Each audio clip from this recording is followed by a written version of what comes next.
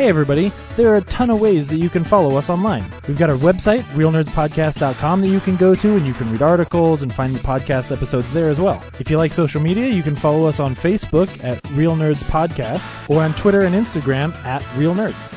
You can also call us anytime and leave a voicemail at 720-6nerds5 and then we'll play your voicemail on the show. Thanks for listening. I hope you like us.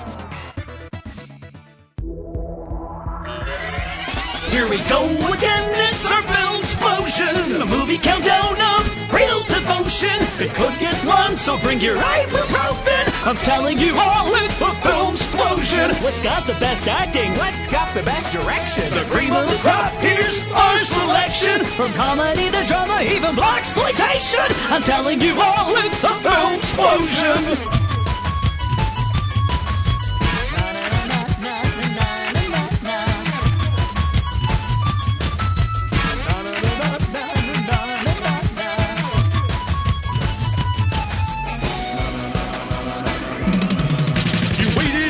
Hear what the nerds have chosen.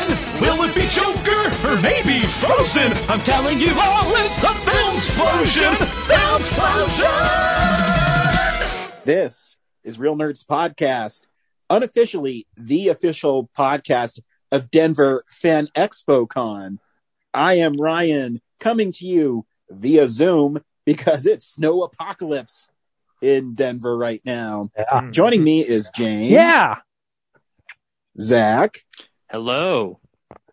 And Brad. Hey. You can see me! Yeah. We're your first live stream. Every week on Real Nerds Podcast, we see a new movie and we podcast our experience of the world. Except every once in a while, we go back in time 2 years and we reveal our favorite films of those years in a top 10 countdown we call Film Explosion. And we are going to be doing Film Explosion 1981, the year I was born. Aww. The year Rod Stewart hit the top of the charts with Tonight I'm Yours. Zach wasn't even thought of yet. No, why would you think of me? That's a stupid idea. You're still 10 years away from being conceived, right? There, Zach? Yes.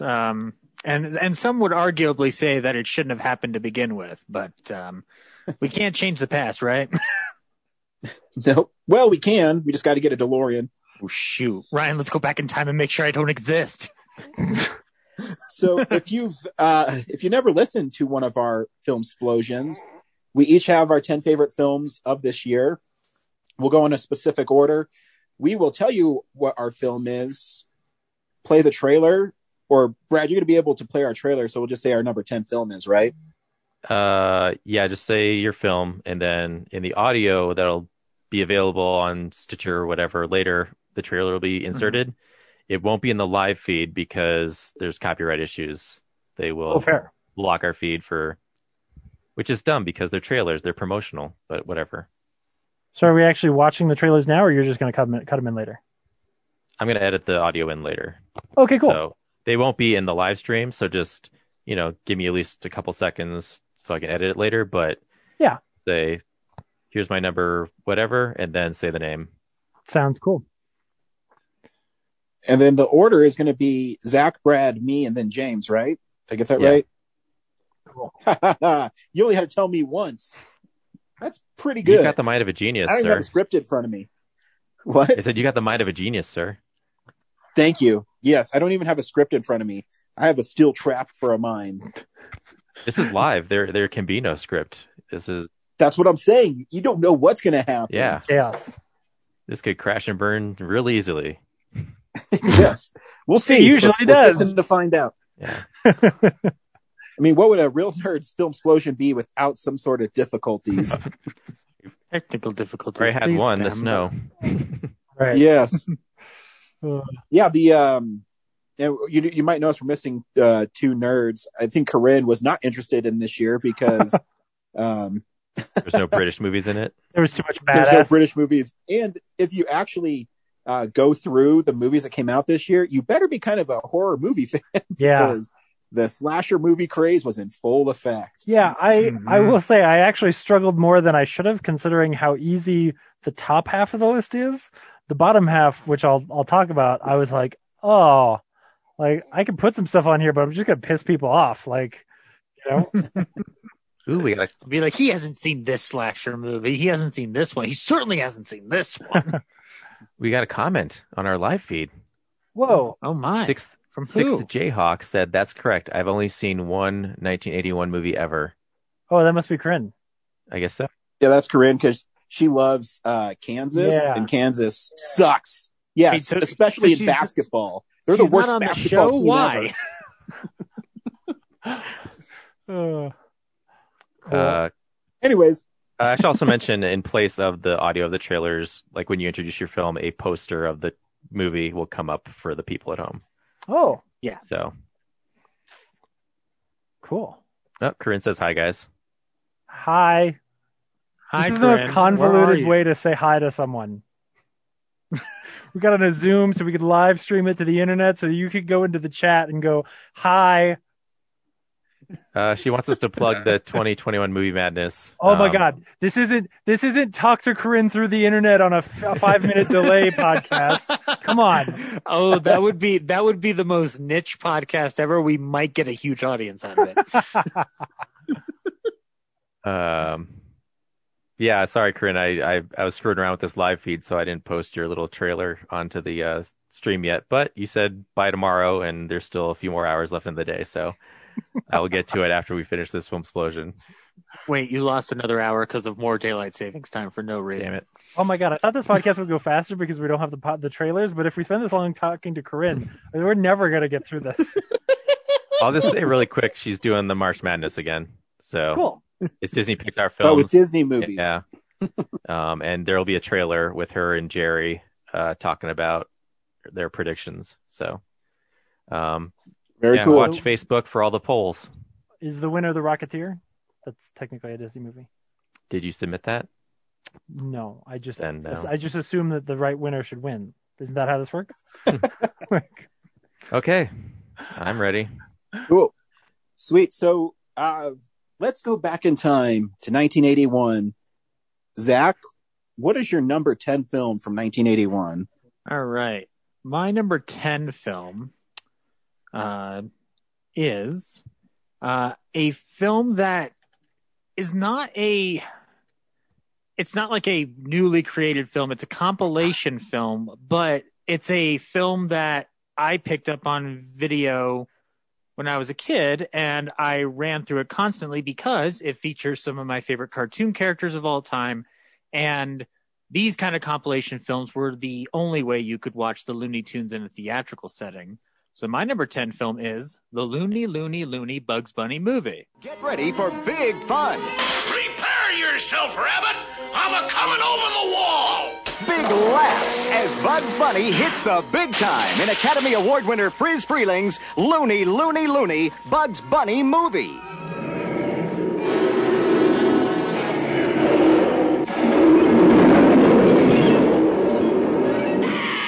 Shut up. Hey, Lions. Bugs is back in Hollywood, and this time he's up to his ears in funny business in the looniest movie of them all. Watch for Friz Freeling's Looney Bugs Bunny movie, starring Bugs and all his friends in some of Warner Brothers' greatest comedy classics, combined with all new action-packed antics on the big screen. They're coming to your neighborhood soon. Well, hello there.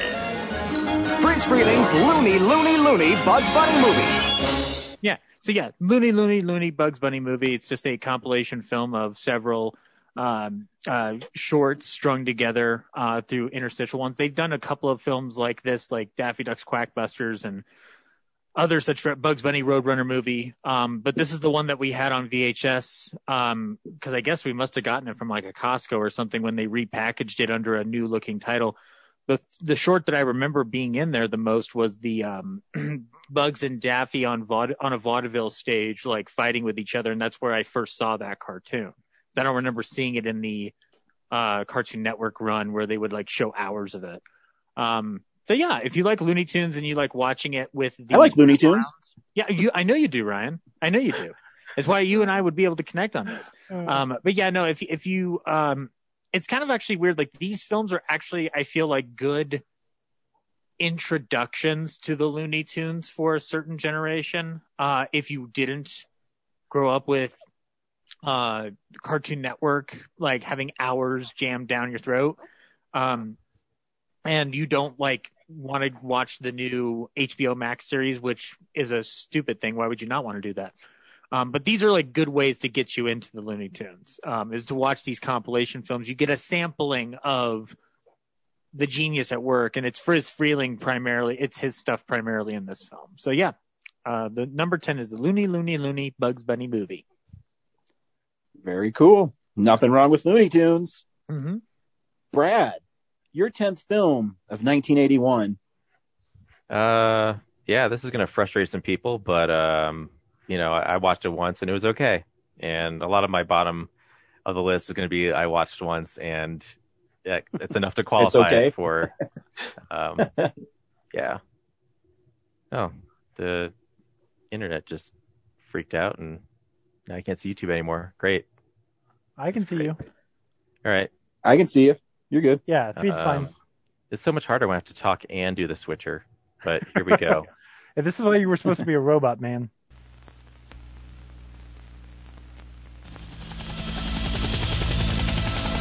New York, 1997. The entire city is a walled maximum security prison. The bridges are mined. The rivers are patrolled. And the United States Police Force has everything under control, they think.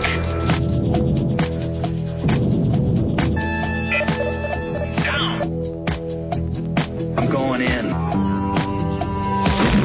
John Carpenter's Escape from New York, the high adventure of the future.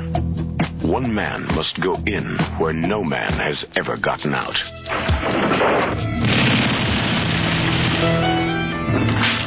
And if he comes back alone, his nightmare has just begun. Who are you? John Carpenter's Escape from New York.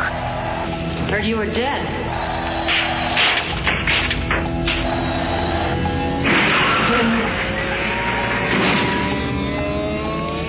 John Carpenter's Escape from New York, the greatest escape of them all, is about to blow the future apart. So yeah, it's a sweeper. I didn't leave the poster up that long. Dang it. It's a Escape from New York. You jerk. I thought for sure, because of the sweeper thing, I thought you were saying it was a sweeper of Raiders. I was like, what the fuck is wrong with you? No. And I can't. Freaking YouTube. Hang on, let me reload. This is stupid. Why don't you tell us about Escape from New York while you're doing it, Brad? Yeah, Escape from New York is a movie I watched, and it was okay. I barely remember any of it. I mean, it's cool. It's definitely stylish, but story-wise, I wasn't didn't do anything for me. So It's better than Escape from LA. Oh yeah, I should put Escape from LA is so much sillier and more nonsense. Yeah. Yeah, Snake Plissken is cool. I just wish he was in a more interesting movie. Yeah, I think that's totally fair. What? So I don't have to talk much more about it because I'm sure it'll come back later. Yeah, it'll come back in 1 or 2 rounds. Yeah. I had I don't know if anyone, I had a sweeper graphic where Tote from Raiders of the Lost Ark, his face melted and said sweeper. Yeah. Oh, yeah, I saw that. Saw it. Yeah. Oh, you guys are watching? Yeah, we saw okay. it. Yeah, I told you. You weren't listening to me. I was trying to think of, I'm walking and chewing gum over here trying to do the feed's working great, Brad. You just talk about your movie, man. Okay. Well, good thing it was one I don't care that much about. So I was able to stumble through it. So, yeah, I'm good. I'm good on Escape from New York. It's a movie from 81 and that I saw, so it's on the list.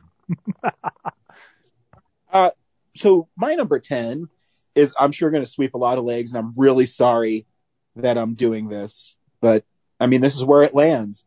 My number 10 is this film. It was 1945, the night of the graduation dance. The war overseas had just ended. The terror at home, Roy, was about to begin. Roy?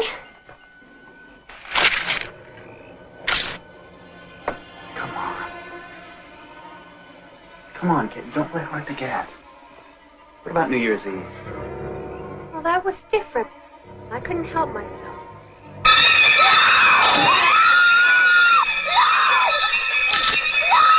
The Prowler. If he wants you, he'll get you.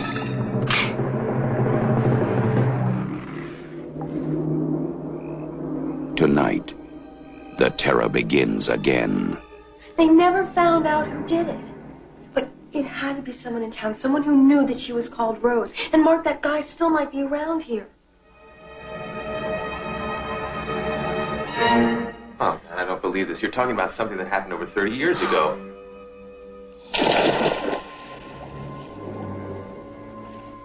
Whenever the time was right, he'd come back.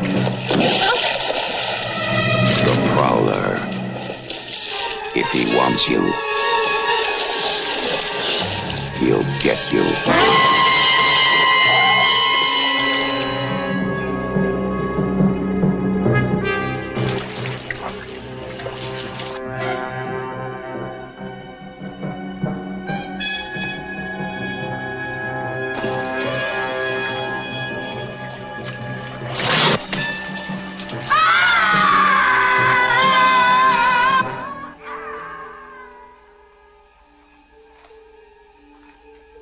Night after night, he waited for her.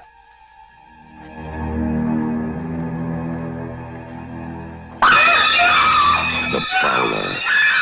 If he gets you, you'll wish you were dead.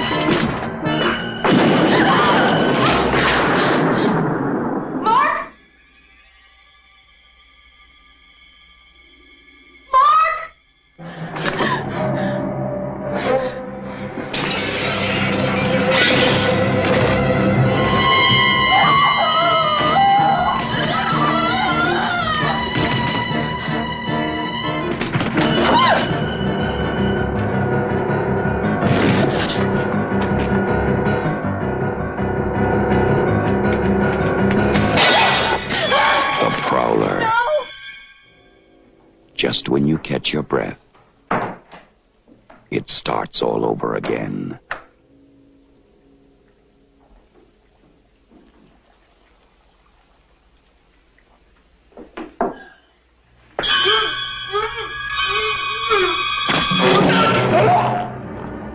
You may think you're safe, but you're dead wrong.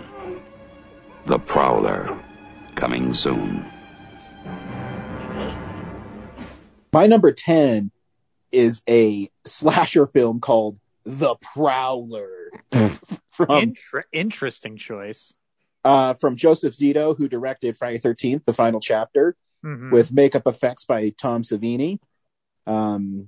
It's about this guy who kills people at a dance. Yeah. And that's the point. That's the plot of the movie. Is he in the military? Because the poster. Yeah, so his getup is like World War II military guy. Gotcha. Always, so usually an image that terrifies me. Like definitely a good choice there. I mean, it's like the kills are pretty creative. I rewatched it last night because I was like, yeah, this movie's fun, but it's only 88 minutes, but it's a slasher film that really drags because people are just really annoying in it. Yeah. you go, I don't care if this person dies. And then they do. But the makeup effects are really cool and it's pretty gruesome.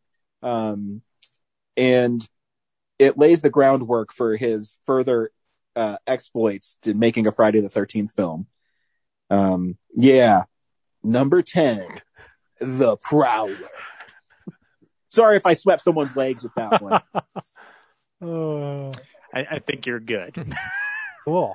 James? It's a fun movie. So, it's all right. Similarly, my number... Oh, wait, guys. He puts a rose on his victims. So that's right. My number 10 is also a real banger. So I will say there were a couple of movies from this year that were like either cult classics or like some slasher movies that I've seen that are probably better than some of the movies at the bottom of my list, but like then I would have been sweeping legs on something that I just don't give a shit about. So instead I figured I would, put some stuff on there that was more fun to talk about. So my number 10 is this. For your eyes only. It's Roger Moore as Ian Fleming's James Bond 007.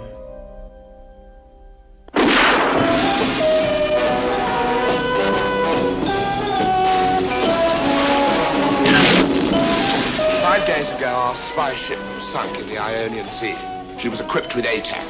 Have we begun a salvage operation? We asked Sir Timothy Havelock to secretly locate the wreck. He and his wife were killed by Hector Gonzalez. Police were able to identify Gonzalez by Melina, Sir Havelock's daughter.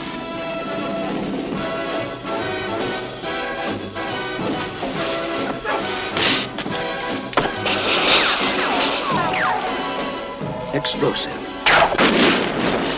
Exclusive. Well, I trust you, Elgar. For your amazement, this Bond is for you.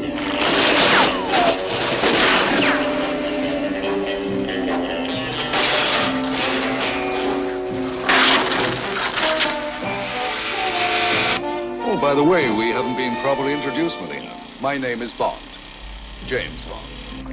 Mr. Bond, you have shot your last bolt. We're not dead yet.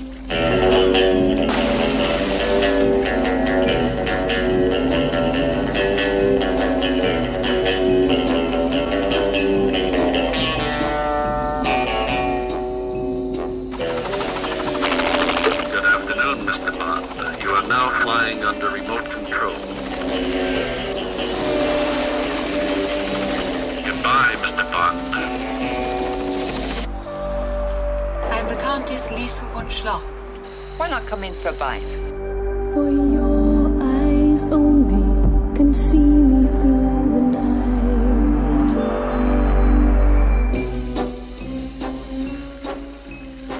This Bond is for your eyes only.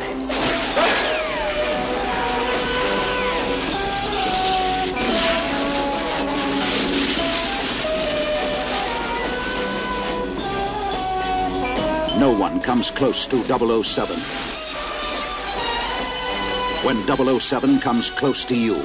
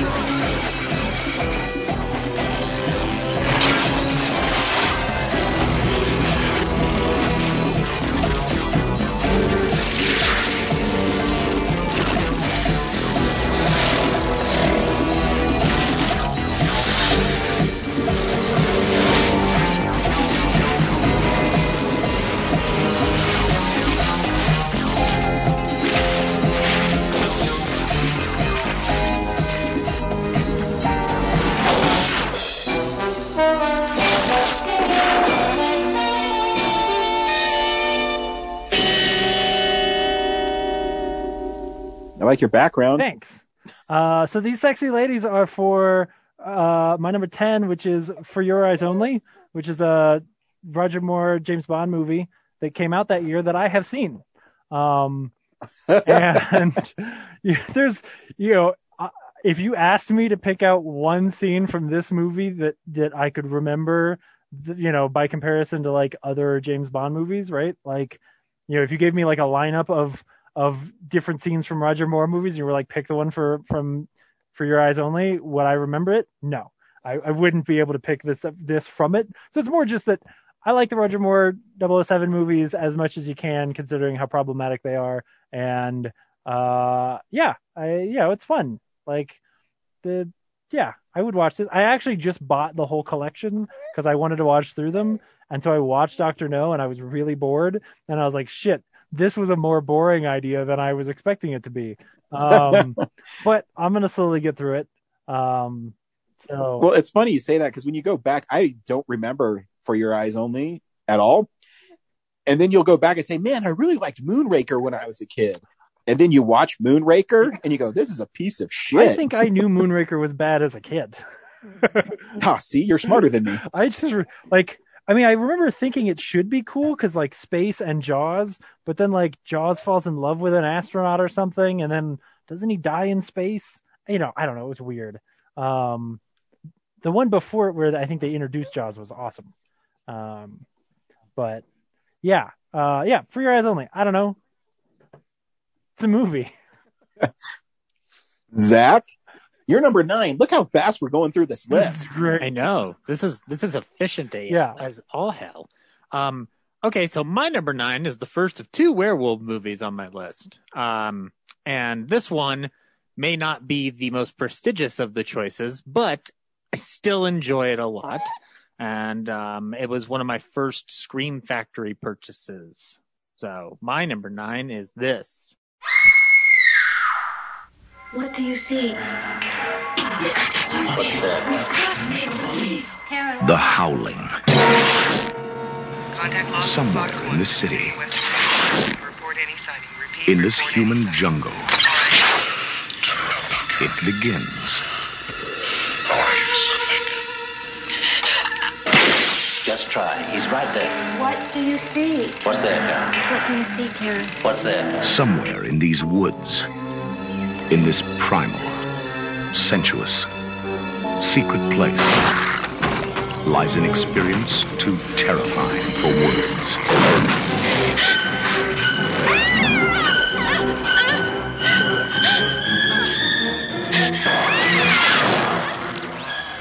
And now, all anyone can do is watch and wait. Tonight I'm going to show you something. Make you believe.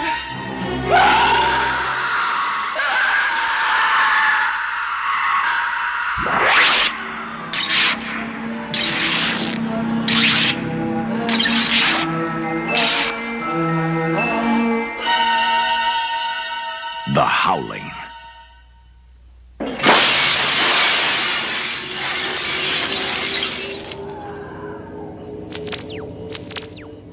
Okay, my number 9 is The Howling. It's a Joe Dante movie. Woman goes through a traumatic encounter with a serial killer and goes off to a retreat that is called The Colony, and it is full of werewolves. So a nice little reason to watch some Joe Dante werewolf action. We're going to probably be talking, at least from Ryan and myself, we're going to be talking about another werewolf movie that is a lot more well regarded. But this one I think is underlooked. And I think that it still has a lot to offer in it. I think Rob Bottin's werewolf makeup is super fun to look at. It's not the same as Rick Baker's for the other one, but it's of a different quality. And I appreciate Joe Dante's, kind of like crazy sense of humor, and it's stuffed into this film as well. If you haven't seen The Howling, I would give it a shot. I would actually do it as a double bill with the other film we'll talk about. In fact, like this year there's 3 werewolf movies. The other one, Wolfen, is one I haven't seen, but there's like there's a plethora of these, and I think The Howling is one that I think people ought to take a look at. And it's got Dee Wallace in it, so you can't go wrong there, guys. And it's kind of mandatory. It shows up later on my list, so no, it's kind of mandatory viewing because you got to get to the third one with the pig people, right? Yes. So I have never seen that third one. Why'd you watch the first one? But because I love the first one. The first one's fun. The third one, though, Ryan, is the third one the one you've talked about where there was issues with like some of the imagery in it being released and the actresses had a problem with it or something? I can't remember.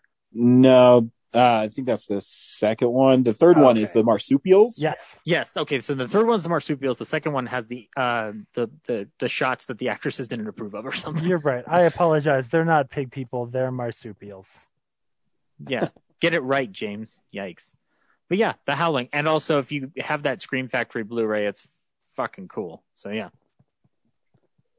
Brad, number 9. My number 9 is another movie that I've seen maybe twice, a long time ago. My number 9 is this. After 4 years in the making, Walt Disney Productions proudly announces a milestone in entertainment. Our 20th fully animated motion picture, The Fox and the Hound. Look out. Here it comes.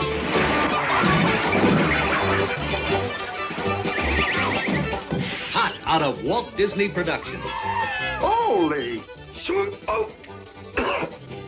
The Fox and the Hound. My. Look at that. A fox and a hound playing together.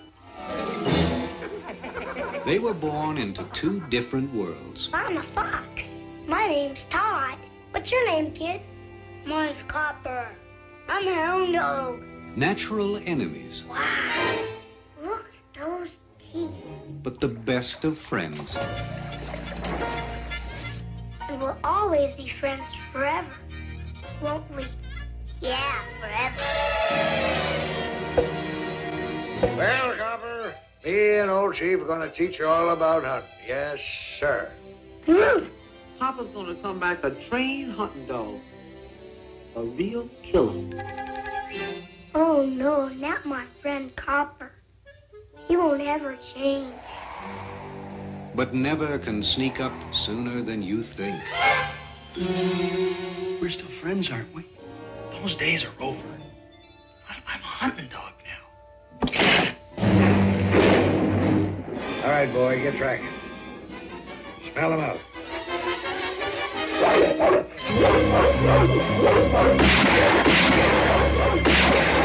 All the excitement of Disney's famous action animation is yours again in this major entertainment event.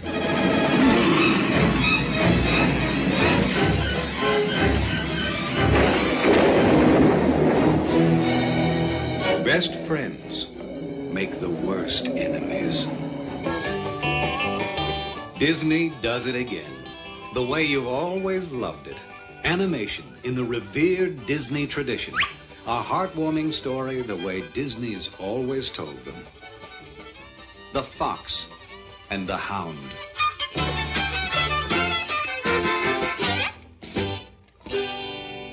I'm a fox. I'm a hound dog. So yeah, my number 9 is The Fox and the Hound, and is a story of 2 creatures that should be enemies, but they're trying to be friends, and it's Hey, he's a fox. Yeah, a fox and a hound, and and I'm a hound. The hound is dog. supposed to hunt the fox, but they want to be buddies, but the world is trying to make them enemies, and I don't remember much else beyond that. It's a cute movie. Yeah. It's not like Disney's best movie, but it's cute. Yeah. I own it. I gotta just pop it in and rewatch it at some point, but yep. That's all I got. Would you say that The Rocketeer is better than Fox and the Hound? I'm trying to lay some groundwork here. Okay, cool. Yeah, it's not really fair because I haven't watched The Fox and the Hound as much as The Rocketeer, so it's not a fair evaluation. I think that's totally fair. No, I think it's totally fair that The Rocketeer is better. Yeah, no, you're right.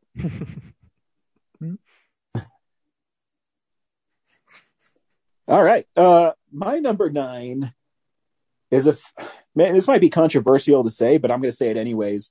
It's Orson Welles' best film. Here's my number 9 film.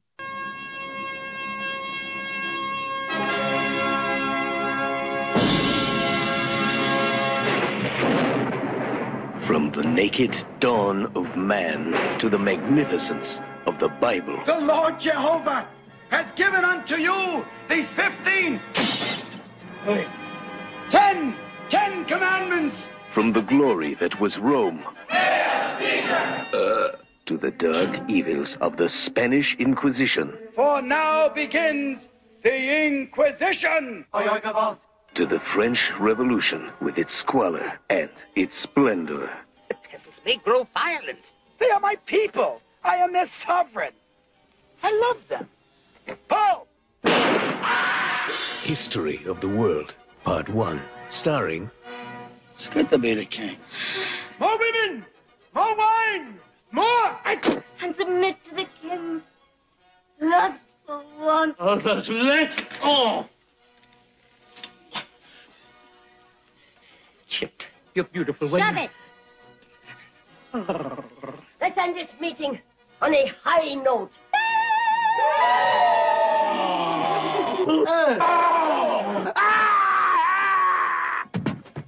Hey, what country you from? Ethiopia. What part? On 25th Street. Oh. I'm Miriam. I'm a Vestal Virgin. I'm really sorry to hear that. You should have been here over 30 grains ago. Please relish me. Gee, I just ate. Drama. Do you require a blindfold? None. Have you any last words? None. Test Don Quixote. Hold. Action. Where you going? I don't know. Romance. Say when? 8:30. Spectacle. The Inquisition. What a show. We know you're wishing that we go away. But the Inquisition's here and it's here to stay. Mel Brooks, History of the World, Part 1. 10 million years in the making. My number 9 film is History of the World Part 1. Why does everybody hate me this time? And it's a Mel Brooks film, and it's kind of like a bunch of vignettes of historical moments in history. It's a sketch movie. Yeah, it's really silly, but there's moments that really stick with me. The Inquisition is really what funny. A show. There's, I watched it like last week, and there is some dialogue in it that's a little hard right now to listen to. Mm-hmm. Also, when I was younger, I loved It's Good to Be the King, but now you're like, oh, this isn't right. But it's still funny when he has dudes launched and he shoots them. It's laugh. What are you talking about? They are my people. I am their sovereign. I love them. Pull. It's really, I mean, you have to like Mel Brooks because the humor is really like slapsticky. Yes. But it's funny. Ironically, the first place I saw this is in high school in history class. And I don't think the teacher wanted to teach that day. And, that's the same and for me. I've always wanted to see part 2 because I wanted to see Hitler on Ice. And it still has one of my most favorite jokes in films ever is when Moses says, "And now I come to you with these 10 commandments," because he drops the other 5. It's really stupid, but it's really funny. And I always have a soft spot in my heart for comedies like this where they never take themselves seriously. Yeah, it's a fun film. Yeah, the only time I've seen it but was I like 8 films better. History class too. Did you really? Yeah, who was that? Was it? Fudge. I don't remember. Was it Miss High? No, I don't remember that name. I'm sorry. How cool of a high school did you guys go to that they were showing you History of the World Part 1? We went to Golden High School, home of the Demons. Yeah. Okay, because I went to a high school where we couldn't watch an R-rated film without a friggin' permission slip. We got to watch that Romeo and Juliet where yeah, with the boobs? Yeah. Yeah. Boobs. I think that every school does that. Yeah. Yeah, we got to see some cool stuff. Sorry, your school sucks, Zach. Oh yeah, no. Well, because you're younger than us. It only sucked up until I got to the writing on film class in high school, where after I got the permission slip signed, they showed us everything from Shawshank on down to Do the Right Thing. So it got better eventually, but still. But it'll never be as good as watching History of the World Part 1. No, we did see Swing Kids though in middle school, and that was cool because everybody cried and rightfully so. Crying is cool. That's not what I meant, but okay. Wow. Guys, we need more jokes. We lost a watcher. Well, Corinne had somewhere to be. I'm seeing 5 people watching right now, so. Yeah, but that's because you joined. Oh, there used to be 5 before you got on. Oh, okay. Also, I'm seeing video of myself 5 minutes in the past. Now that there's 4 of us here, that literally means it's us and my mom. And I know because every few minutes when Huck is on the screen, she texts me. So she's not watching for any of you. My grandkid is a star. Oh, mercy. All right. Anyway. James? Cool. Yeah. Number 9. My number 9 is a movie that actually should probably be higher, but I haven't watched it since I was a kid because it's so weird that why would I watch it again? So my number 9 is this movie. Remember my voice? I do trailers. All kinds of trailers. 23, take 2. One day they'll put me in a film, a proper full-length job. Until then, I'm just stuck with this sort of stuff. Go and see this. Don't miss that.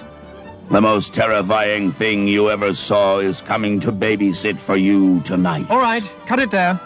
Look, just read what's on the script, will you? What? The script. Other way up. Ready? Yes. You flock to see Brief Encounters for the special... Close! Close Encounters. Close Encounters, the film. Oh, I never saw it. Well, forget that film. We're on about our film. Time Bandits. The what? Time Bandits, the one you are supposed to be promoting. Remember? You flocked to see Close Encounters for the special effects. You went to Superman to see a man fly. You went to Star Wars for the droids. You went... Now what? What's page 2, man? It's under page 1. See? Oh, dear. You went to Star Wars. Time Bandits can offer you much, much more. It's not the special effects, or flying men, or droids, which makes Time Bandits a unique cinematic... Cinematic! You know, pertaining to the cinema. Cinematic experience, it's the makeup. Yes, folks, you've never seen anything like it. Men made up to look like monsters. Monsters made up to look like men. Look-alike men made up to look different. Different men made up to look alike. No expense has been spared on the pan stick. No expense has been spared flying in the world's greatest makeup man. Just a minute. What about the plot?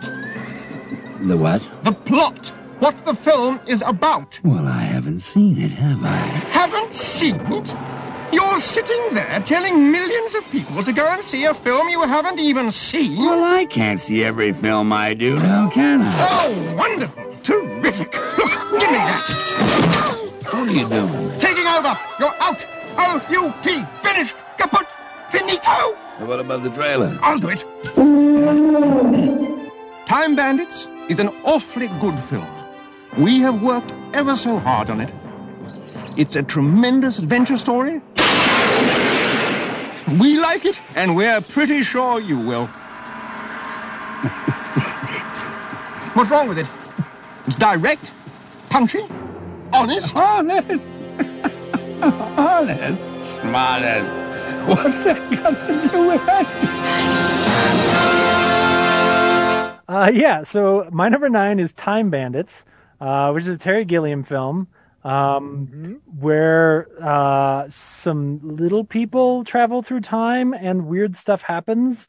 And it's actually kind of, as I remember it, bizarrely similar to History of the World Part 1 in that it's like kind of skits and all these different things, and they go to different places, and like it's just weird. Like there's just a lot of different sections of it. But again, I kind of barely remember it, but it's one of those where you're like thinking back, I know like, well, this movie is probably better than I understand, just because of who made it. And is probably better than some of the other junk that's on my list a little bit higher. But I just so don't remember it very well. But it's a movie that people should see because Time Bandits. So yeah, my number 9, I've seen it. It's always like in one of my queues, but I just never have gotten to it. So. Yeah, it's really weird. It's really weird. This kid's got a pigman friend. As one should. I don't even remember this. I do kind of remember some of the like Robin Hood, John Cleese parts and stuff like that, but yeah. But I actually don't remember the kid. I remember the boat, and I remember like the end, and they run into an invisible wall. That's all I really remember. So there you go. My number 9. All right. Fascinating discussion. Zach, you're number 8. All right. My number 8 is the only drama on my list. And it also is the final film with James Cagney. And here it is. Milos Forman, Academy Award-winning director of One Flew Over the Cuckoo's Nest, brings you The People of Ragtime. Academy Award winner James Cagney returns to the screen as the police commissioner called upon to save a city. Academy Award winner Mary Steenburgen is the young woman whose act of kindness ruins her own family. The exciting new actress of Ordinary People, Elizabeth McGovern, is the beautiful chorus girl who became the mistress of millionaires and the center of a sex scandal. Newcomer Howard Rollins is Cole House Walker, the rebellious musician whose pride held a city for ransom.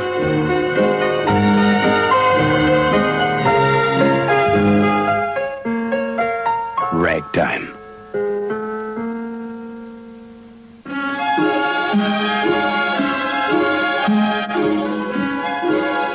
What a time it was. It was a time when a nation lived out its wildest fantasies. When a sexual obsession triggered the murder of the century. It was a time bursting with life, passion, and rebellion. When a man's pride held a city for ransom. It was the beginning of an incredible time. When the famous and the faceless made history together. Bad time. Good time. Ragtime. So yeah, my number 8 is Milos Forman's Ragtime. Now, full disclosure, it has been a while since I've seen the movie, but it does still stick in my memory. It takes place at the turn of the century, and deals with racial prejudice and strife at that time. It features James Cagney in one of his final performances as police commissioner Rhinelander Waldo. I think it's one of those Milos Forman movies that no one's gonna think about right off the top of their head when they think of Milos Forman, but I would recommend people check it out. What movie do they think of when they think of him? I would say One Flew Over the Cuckoo's Nest, or People vs. Larry Flint, or Man on the Moon, or Amadeus. The one with Mozart. Mo who? Zot. I waited for you to say that title just so I could do that joke. And it was like the 6th film you listed. And that's how pathetic I am. I'm like, I gotta get a joke in. It's totally fine. But actually, like it's funny because the film came up within the last 4 years of discussion when it came to O.J. Simpson, because he was pushing to be in the role of Coalhouse Walker in the movie, which ended up going to Howard E. Rollins Jr.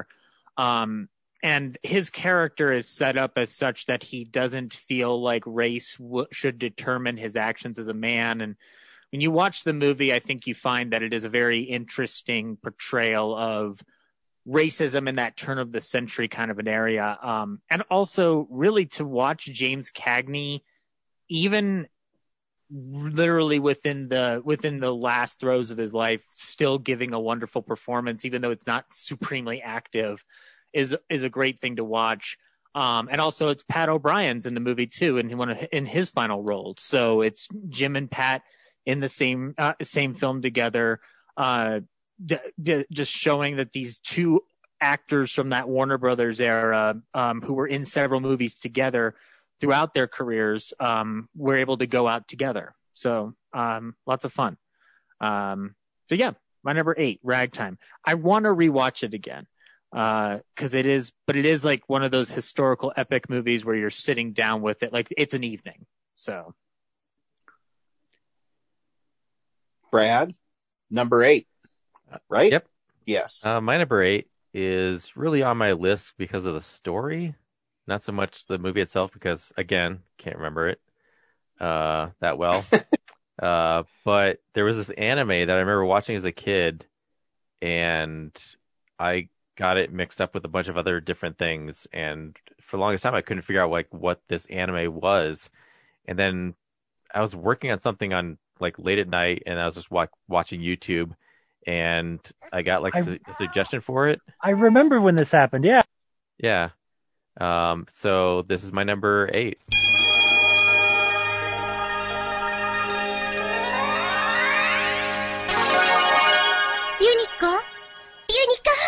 ユニコ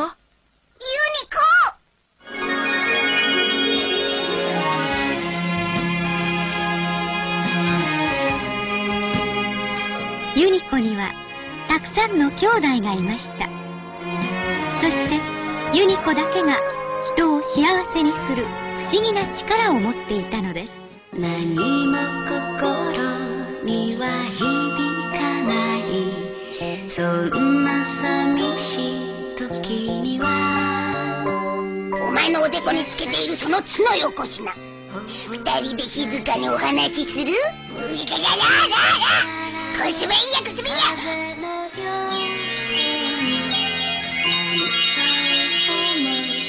すげえやユニコ。あたしだって魔女になっちゃう。だって魔法が使えるぞ。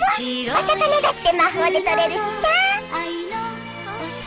お芋のしっぽ。おばあさん。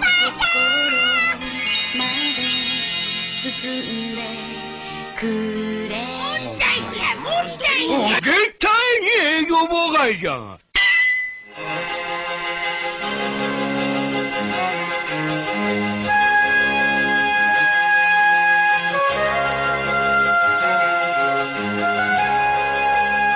溢れるほどの愛と輝く勇気。今手塚治虫の原作を得て世界のサンリオが送る愛と冒険の物語、ユニコ。ありがとう、ジョー、悪魔くん。僕がユニコーンになれるのは誰かに心から愛された時だけ。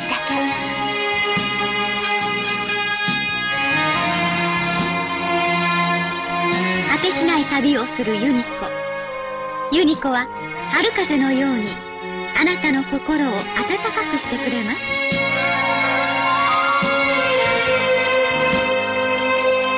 81年最大の話題作、ユニコ。Yeah, my number 8 is Unico. I think it's the Island of Magic one. There's 2 Unico movies. I'm gonna guess it's that one. And yeah, it's this unicorn, and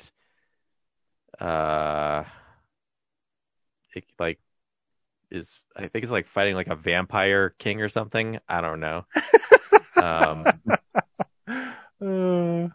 Yeah, like for the longest time I thought it was like this gothic anime, and then like once I saw the picture of the unicorn, I was like, oh yeah, that's that movie. Like I thought like the unicorn transformed into a person or something, and they got seduced by the like vampire king.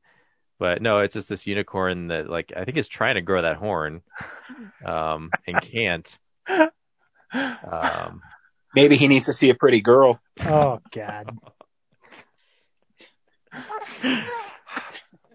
I'm just thinking about how we can't edit this. Why would we need to? That was a PG joke. No, I was thinking about the other episodes where I've edited out. Yeah. No, that one's fine. I'm worried about later. Oh, gotcha. When we get too comfortable with the conversation. No, we'll be fine. So yeah, Unico it's just on there because like for like 20 years I was like, what is this anime? Like I'm picturing in my head, I can't remember what it is, and it's this. Yeah, Unico has like a bunch of friends that he or she pals around with. Yeah, and like there's a castle that's getting destroyed at the end. That's all I got. Nice. Yeah. My number 8 is a repeat already. My number 8 is Escape from New York. Hey, that's a really good number 8 because that's like also my number 8. I hate all of you people. Oh, sweet. Wait, we have another sweeper video. We're on a little delay, so I'm going to watch it. But it's a tag team review. Oh, sweet. It was Marion and Indiana fighting the bad guys. That was cool. See, James, I don't appreciate this background because it makes the suggestion that Pliskin would want to eliminate me pretty much immediately.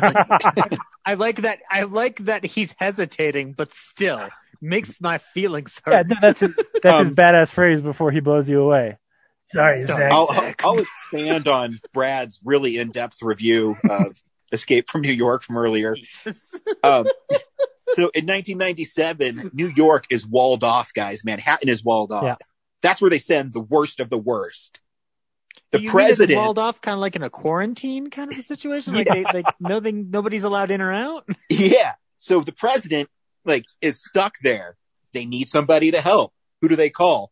Fucking Snake Plissken, guys. Yeah. Actually, what I do like about this movie is Snake is kind of the first in the line of that style of action heroes where he's really tough and like gruff and says one-liners. Yeah. The character is so ridiculous and cool. Like you can't. Yeah. The movie could actually be shittier. Well, actually, let me say it differently. The movie could be Escape from LA, and you'd still want it on your list just because Snake is so cool. Like his name is Snake, yeah, and no one's like, but really, no, yeah, he's a badass dude. And your name is Snake. He shoots people, and he has an eye patch. Yeah, right. Because depth perception is overrated.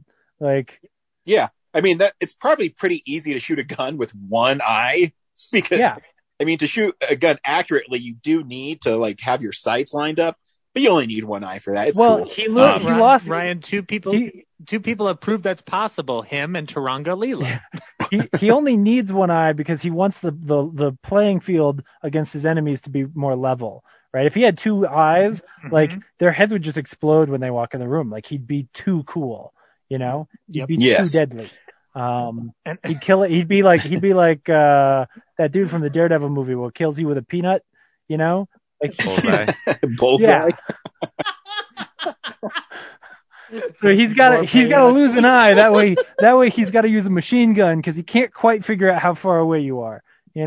Hey, James, does that same guy who kills people with the peanuts want a bloody costume? Yeah. Anyway.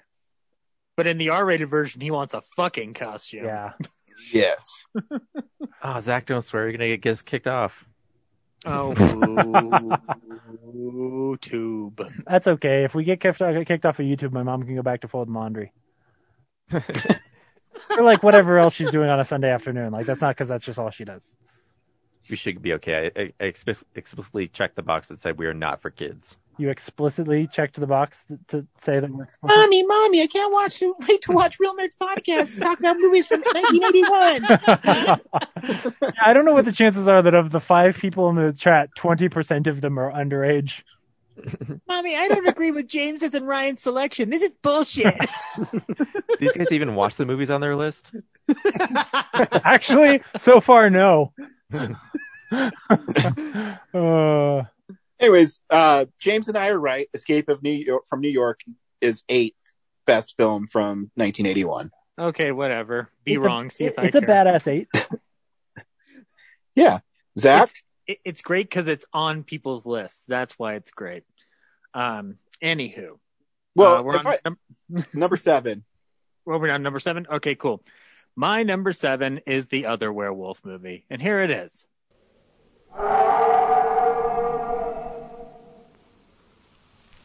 Did you hear that? I heard that. What was it? Could be a lot of things. Yeah? A coyote. There aren't any coyotes in England. I'm sorry I'm upsetting you, David, but you don't understand what's going on. I understand, all right. You're one of the undead, and I'm a werewolf. Yes, that's right. David, stop! I'm going to the police. Jack was right. Jack is dead! Yeah, Jack is dead, and 6 people are dead. There's going to be a full moon tonight. I'm going to the cops. Oh, be serious, would you? You can't let them go. Should the world know our business? It's murder, then. Then murder it is. Excuse me.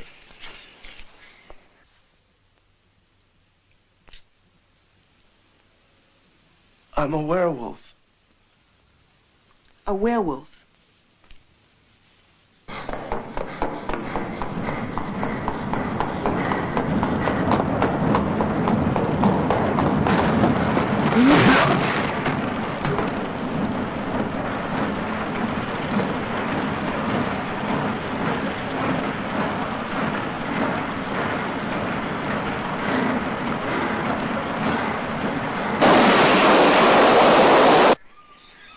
Yes, love? A naked American man stole my balloons. What? It's Jack! Let me through! Don't discourage me! Let me through! Come back!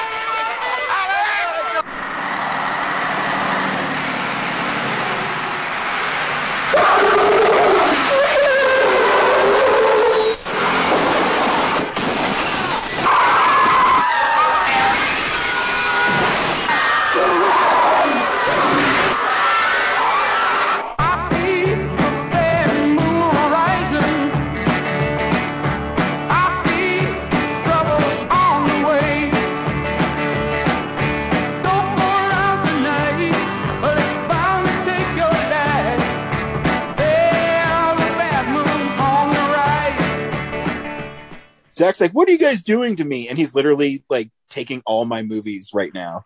Well, and I can't wait till he spoils everybody else's number 1. We're literally just cutthroating everybody. No, that I will tell you right now. Don't worry about it. But yeah, number 7 is An American Werewolf in London. John Landis's werewolf entry. This is obviously the one. Zach, you're making me have a bad moon rising. I swear to God. Hey Ryan, it's a marvelous night for a moon dance with you. Everything from the atmosphere to the characters in this script, all the way down to the music choices that Landis makes. And there's no beheadings, so that's good. That's a John Landis joke. Did that land? Yeah, not really. I was also gonna be like, the police guy gets his head ripped off outside the porno theater. Is it too soon? No, it's not. Actually, I was rewatching it last night, Ryan, and the transformation scene is still unnerving. I would argue that the second one is even a little bit more unnerving because it shows the fingernails coming out of him and there's like blood underneath. Like that one, like really gave me the creeps last night. You should also say Academy Award winning. Yeah, American Werewolf in London. Yeah, Rick Baker's makeup effects win the Oscar for this, and rightfully so. The special effects in this movie are the first transformation scene, the one that everybody goes back to, is still freaking amazing. And Jenny Agutter is lovely to look at. And Griffin Dunne is fun as his friend who keeps telling him to kill himself. So yeah, this is still a fun horror movie with the nice proper atmosphere of a Universal werewolf movie. I mean, if you haven't watched it by this point, you should probably check it out, but it's a fun time. Yep. Brad, number 7. I swear I will get to movies that I've watched more than once, but not this one. My number 7 is this. Stop the presses! Jim Henson Home Entertainment presents... There'll be spectacle, there'll be fantasy, it's the movie with something for everybody. Adventure. We're just gonna have to go down there and catch those thieves red-handed. What color are their hands now? Romance. It's a frog, isn't it? Yes. Danger. And champagne. Well, if you put enough sugar in this stuff, it tastes just like ginger ale. Join those magnificent Muppets in the whodunit that does it all. You want excitement? Jim Henson's The Great Muppet Caper. We should just change the name of the podcast to List of Movies.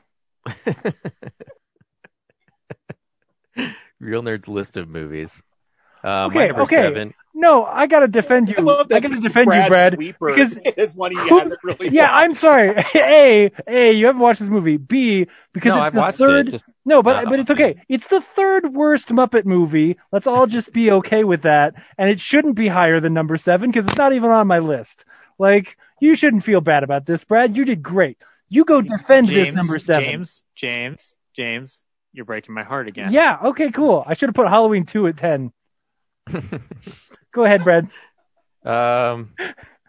Yeah, so my number 7 is The Great Muppet Caper. I think I watched this at a midnight at the Esquire recently being 4 years ago.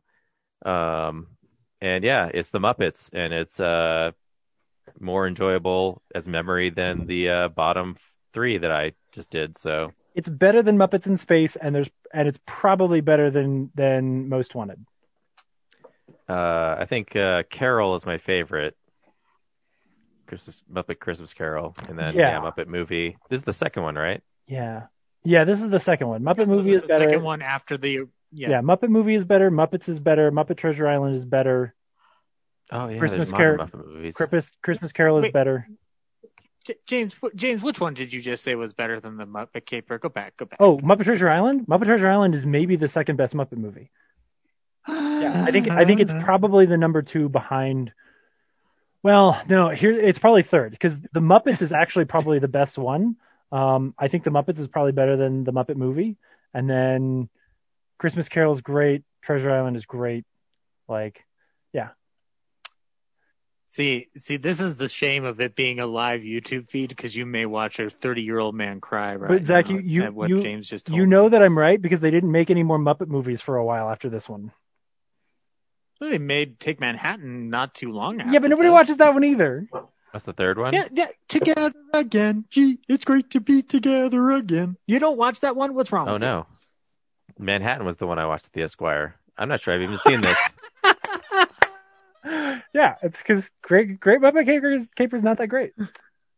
I just watched it because I watched all of them with Leona recently. Muppet Caper does not hold up well. Just wait. Leona's going to grow up and she's going to be like, Muppet Caper's the best one. No, she's not because she already had more fun at Treasure Island. Anyway. Sorry, Brad, this is your movie. Cabin fever. Yeah, I'll let someone else talk about it more in depth because they actually care about it more. Because you don't even know whether you saw it. Yeah, I think I just completely mixed that movie up with the other one. So, yeah. Ryan, your number 7. My number 7 is another slasher film. This is a return to a certain city that takes place on a holiday. my number 7 is this film. I shot him 6 times. I shot him in the heart. This man, he's not human. Universal Pictures presents Halloween 2, More of the Night He Came Home. Who is it? There was nothing within him, neither conscience nor reason, that wasn't even remotely human. This is some kind of a joke. I've been trick-or-treated to death tonight. You don't know what death is. Janet, go tell Mr. Garrett we're having trouble with the phones. There is no place to hide. He will always find you. What's this? It's a Celtic word. It means the Lord of the Dead.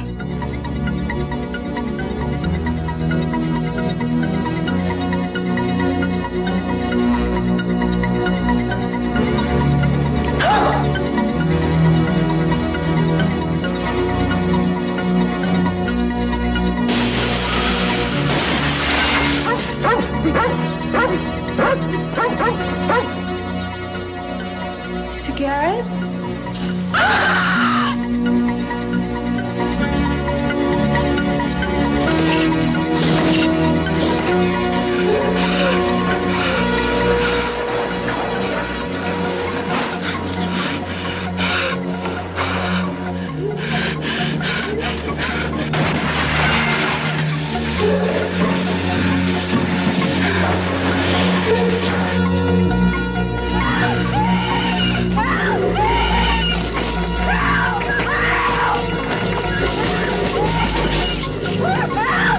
Halloween 2, More of the Night He Came Home.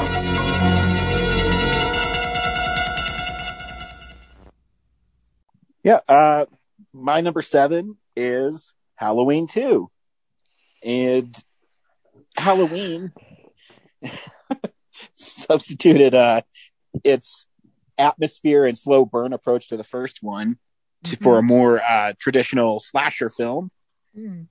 And it owes a lot to Friday the 13th, this one. Yep. But it's really well shot. It's really cool. It takes place in a hospital. This is the one where you learn that Michael is related to Laurie Strode. Mm-hmm. And do you think that it's yeah? I was gonna say, you said it owes it to Friday the 13th. Do you think they didn't have like a plan to do a Halloween sequel, but once Friday the 13th hit, they were like, oh, let's just do that? Yeah, well, yeah, they didn't. They had no notion of making a sequel. I mean, they set it up though, because at the end, after Loomis shoots him, he's gone. All interviews by Deborah Hill and John Carpenter state that they did not intend a sequel initially. This was brought on by Making money.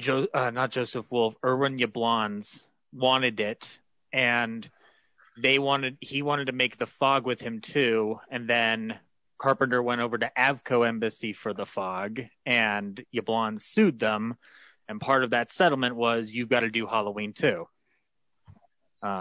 Which is all in that Scream Factory Blu-ray. But, I mean, Ryan, I have a question for you on this. Do you think that they actually hold back on the gore compared to Friday the 13th? Because I'd argue that they do.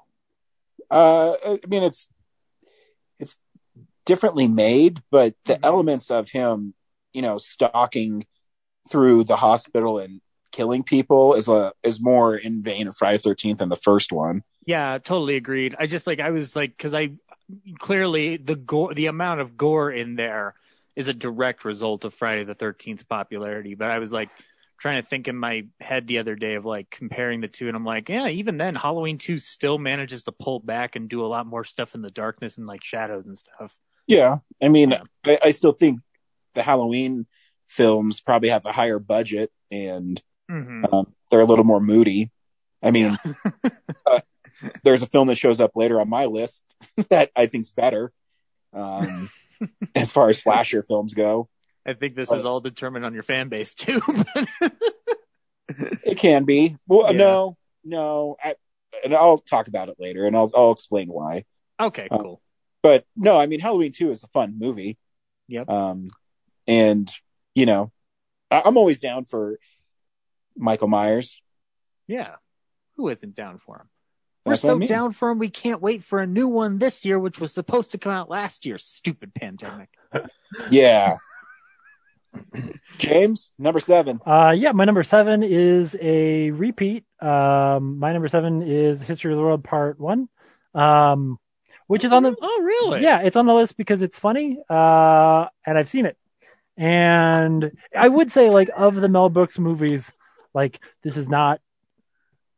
Like, I don't actually own this one, though I've seen it a number of times. I don't think I watched it in high school because that seems like a terrible choice by educators.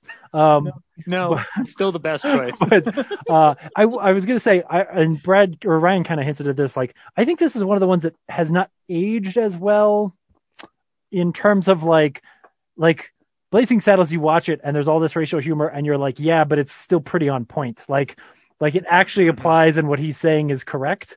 It's just like you're not supposed to say that.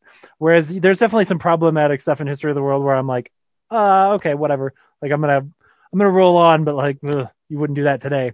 And it's stuff that I think it's because of the way he contextualizes it. Like some of those jokes would have been in the other movies I just too. watched her but in those SNL movies, he's episode. just It's one of the best being ones of the first season. right?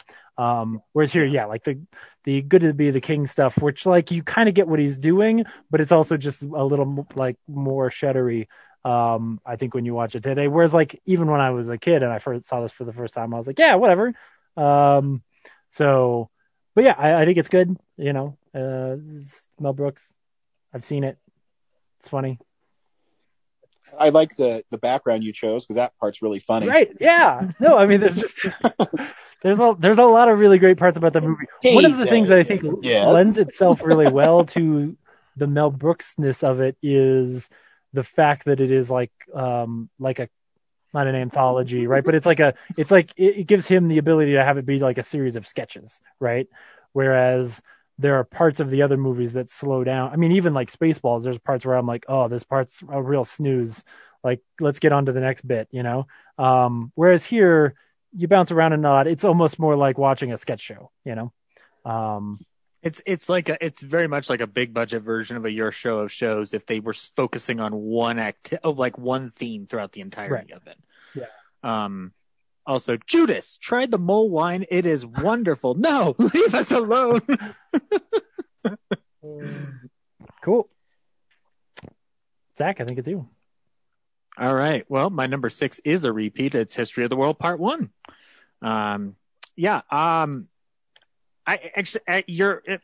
Both Ryan and James are on point with the problematic material by today's standards. Being Orson Welles' best movie.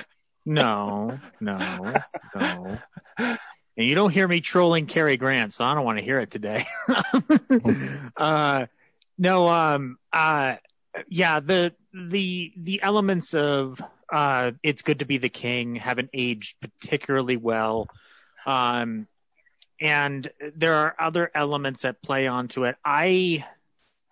I still live in the memory of this movie, seeing it as a youngster. And this was kind of like in the middle of my discovering Mel Brooks's films. And so I still hold it high in my memory, but it's not one I go back to the most. I do enjoy the vignette sketch comedy elements of it. I still love the opening with Sid Caesar playing a caveman. I still love the gag when he's like, the first artist was born, and then naturally with the first artist came the first critic, and the way he critiques his cave painting is by pissing on it.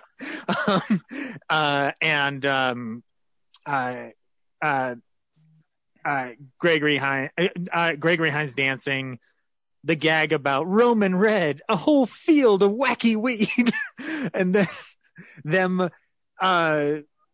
knocking out the guards by making a giant blunt and chasing down a chariot with it. Madeline Kahn going down a line of men consorts and going, no, no, no, no, no, no, yes, no, no, no, no, no, no, yes. Like it it's another example of like what if you want to watch Madeline Kahn be a genius even for like a split 5 minutes, like there's a fun. I said, and I do like. Yeah, exactly. And that's a good. Yeah.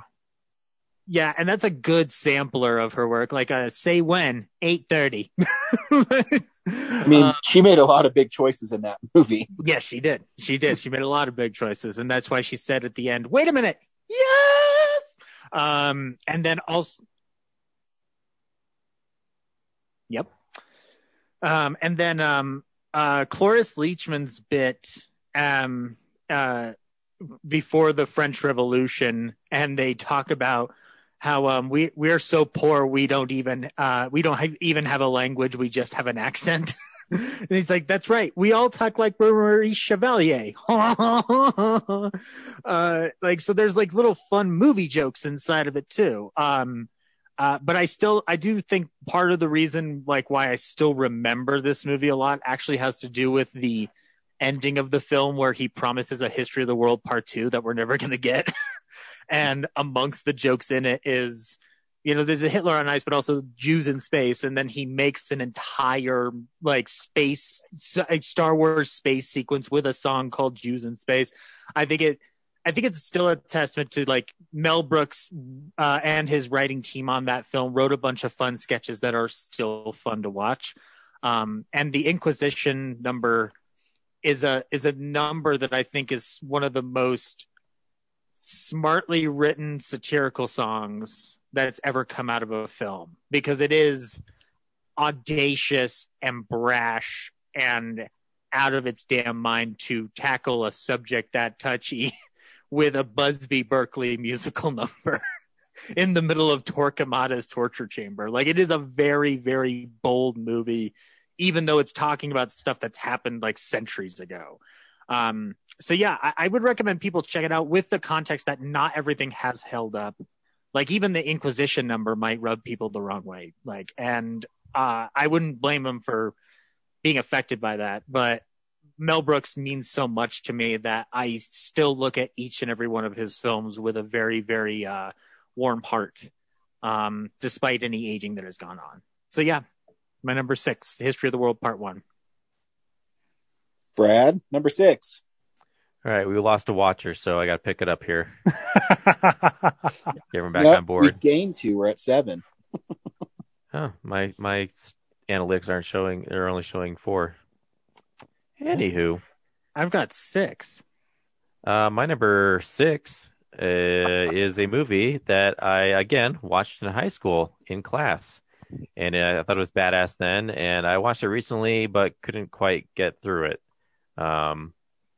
So I just fondly remember it being cool. And my number 6 is this.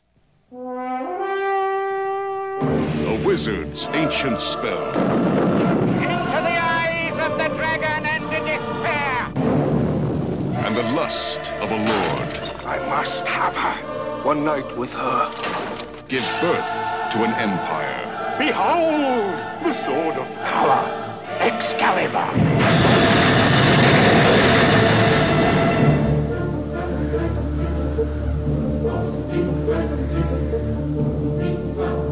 The future has taken root in the present. It is done.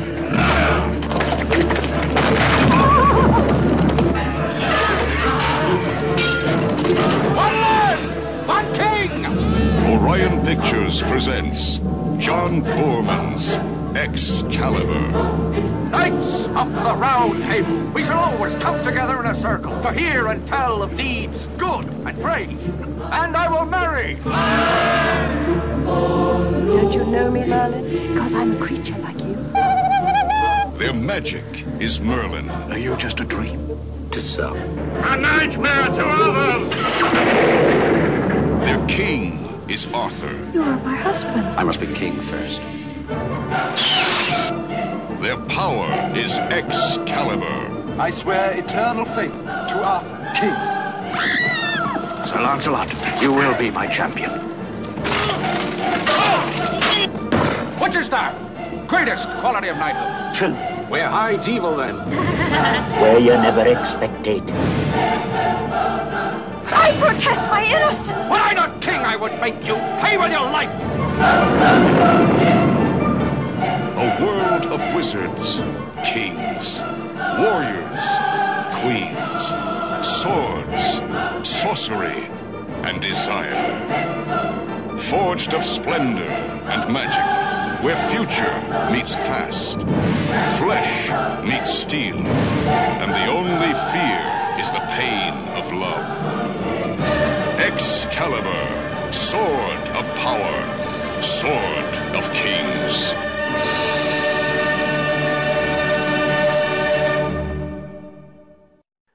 Yeah, my number 6 is Excalibur, which is a very, I guess, a really dark, realistic take on the Arthurian legend. Like, what would you call it? Well, the first thing it's funny because you say realistic, because the first thing I think of when I think of Excalibur is when he has sex with that lady, but he's still wearing his armor, and I don't know how that works. But this little metal dick trap. It's like a chastity belt, but it's not locked. Brad, I do remember what teacher I saw that one in. Mr. Odorecio's class is what I saw Excalibur in. What the fuck was wrong with your guys' high school? Holy shit. Clearly they needed some days off. Yeah, I want to say that it was the same class that I watched History of the World Part 1 in, but I just don't remember the teacher. It was the next day. Yeah. Just a long weekend bender. It's just like, we're going to watch these two movies. And they're both from 1981 because there's a rights issue. Movies from probably like 20 years ago at that point. Yeah. But yeah, you're like, it's not realistic because there's a bunch of magic and shit in it. But growing up, the closest thing I watched to the Arthurian legend is Sword in the Stone. Right. I was gonna say, like, it's the most not a cartoon version probably at that time, right? Like, yeah. Unless there's like a 50s black and white version of something, yeah. And then Patrick Stewart's in it, so I'm like watching Star Trek Next Generation, and suddenly like Patrick Stewart's in it.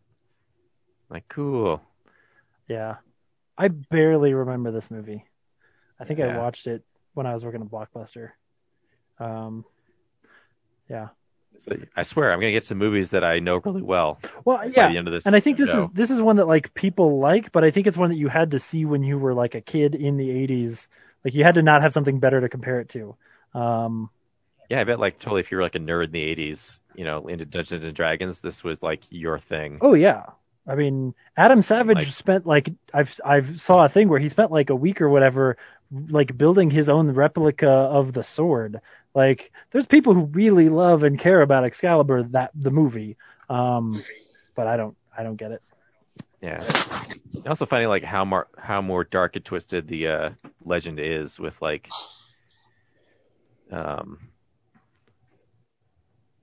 how Arthur isn't like so heroic, he's kind of a jerk, right? For a bunch of the legend. Yeah, and then that poster, like how cool is that poster you just saw? Oh, hell yeah. So, yeah. Yep, that's my number 6. Ryan? My number 6 is a repeat. Zach. Uh-huh. My number 6 is The Howling. Good for you. It's you're better than me, clearly. Comedy horror hybrid. Mm-hmm. Because it's kind of goofy. It's got that Dante sense of humor, Yeah, it's a dark sense of humor. Zach touched on it. This reporter goes to a colony of werewolves. But the werewolf transformation is badass. The one where she's in the doctor's office is one of my most favorite werewolf transformations. And I always liked werewolves when they were walking on 2 legs and really big, kind of like superhuman wolves. And this movie delivers on it. It's gory. The poster is really awesome. I love the poster for it. I always thought it was weird at the end. Spoilers for a movie that's 40 years old. When Dee Wallace turns into the werewolf and she's looks like a Shih Tzu dog. I don't understand why she's this little whimpering werewolf. But yeah, it's an unusual film, but one I enjoy watching, and I watch it a lot just because I like monster movies and violence. And nudity. Man, it has everything I love in films. The Howling is... This is what's called violence. a 4-quadrant movie for Ryan. Yes. That's when I go to, see trailers now, I need to see if it says rated R. It better be strong creature violence, language throughout, and nudity. And then I'm sold. I don't even care what the title is. That's what's going to be the title of my film. Strong creature violence, language throughout, nudity. Which oddly enough sounds like a foreign title, which is something you would not want to make. Like your title for it is basically the English translation to a foreign title that makes more sense in its actual language. Yeah. Yep. That's my number 6, The Howling. James? Cool. So my number 6 is 6 on. These are all like actually great movies that I love, that I have seen and remember for the most part really well. My number 6 is maybe the one from this entire list that I would like pull out and recommend to people the most, because A, it's a pretty easy recommendation and it's a movie that most people have not seen. So in 1981, Lawrence Kasdan wrote 2 films, one of which we will talk about later. And the other one is one of the last and best performances by John Belushi. My number 6 is... Hey, Suchak, hell of a column today. He's a newspaper man with a big name in a big city. I know what really happened on Murphy Street. And if I know, pretty soon Chicago will. I don't know what you're talking about. Enjoy your dessert! He has friends in high places. He gets vacations he didn't even ask for. The Rocky Mountains. Oh, so you've heard of them. Good night. Suchek, go to Wyoming. You gotta stay healthy. Look, you go on. Leave me here to die. I always wanted to die in the mountains. Get the view and everything. She lives where the air is thin. She's an expert in her field. Her work means everything to her. That's a bald eagle you're shooting at, and the American government takes it very personally. She lives alone, and she likes it that way. She's into oxygen. Better lay off those today. He's into nicotine. Every day for 13 years. Some smart Alex will try and tell me to quit. And actually, they were both very happy. Until they met. Out! Miss Porter, I'll die out there. Life is full of little trade-offs. She found him annoying. He found her aloof. It's nature's way. She found herself losing her privacy. He found himself losing his nerve. I'll be going now. See you later. Take what you like and lock up when you leave, okay? And in the end, she found herself saving him anyway. But that's life on the Continental Divide. Continental Divide. It's about friendship, social encounters, togetherness, and survival. Never touch anyone on the street. They'll think you need help and they'll kill you. But mostly, it's about saying goodbye. Over. And get up the next stop. And over. Go as far as Cedar Rapids. And over again. John Belushi, Blair Brown, in Continental Divide.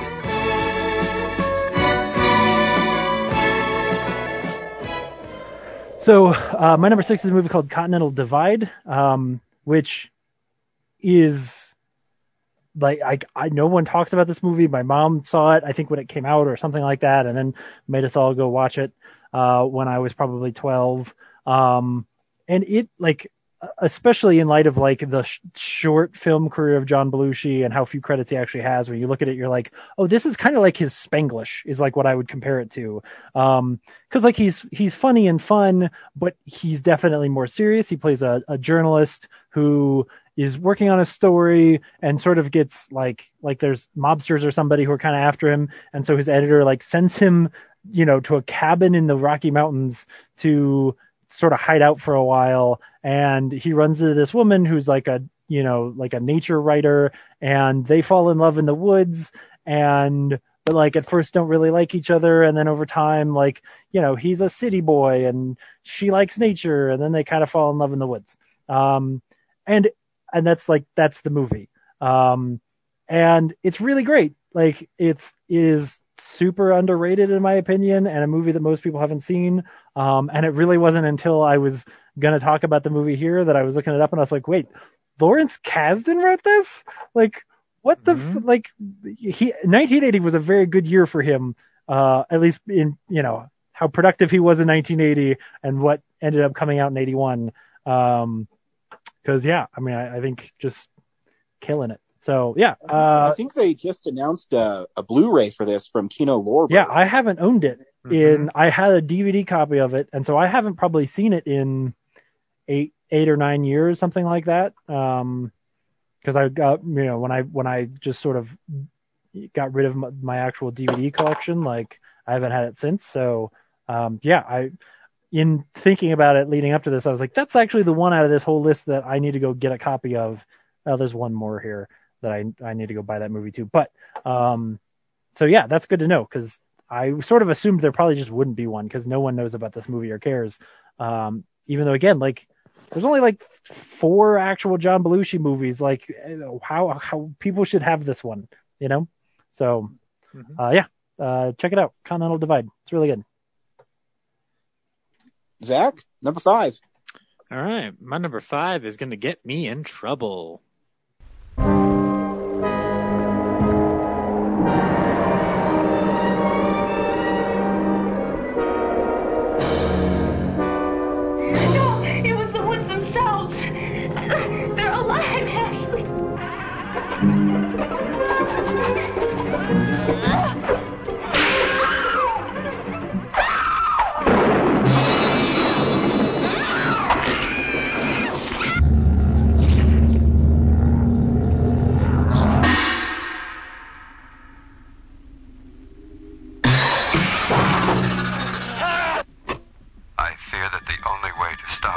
Possessed by the spirits of the book is through the act of bodily dismemberment.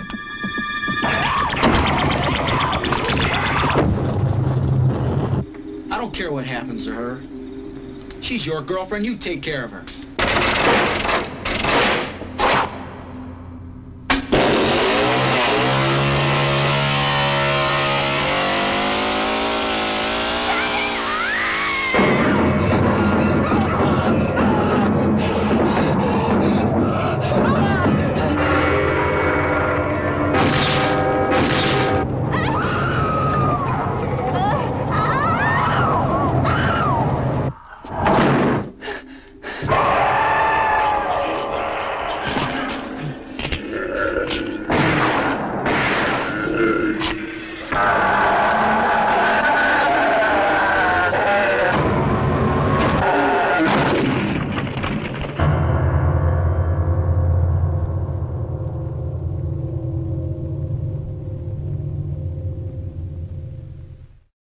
So my number 5 is The Evil Dead, Sam Raimi's big breakout motion picture.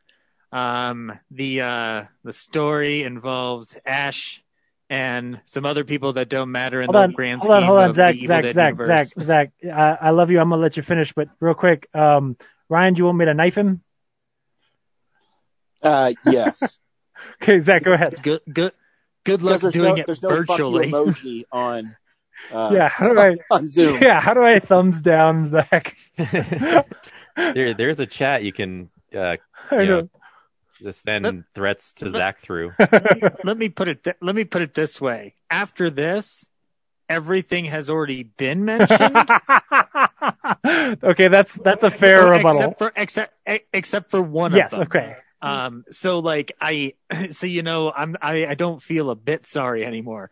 But anyway, The Evil Dead, Ash and his friends go to a cabin. They read from a book, which you're not supposed to do because that's how you bring the demons out and the evil dead spirits. And do they read from the book, Zach?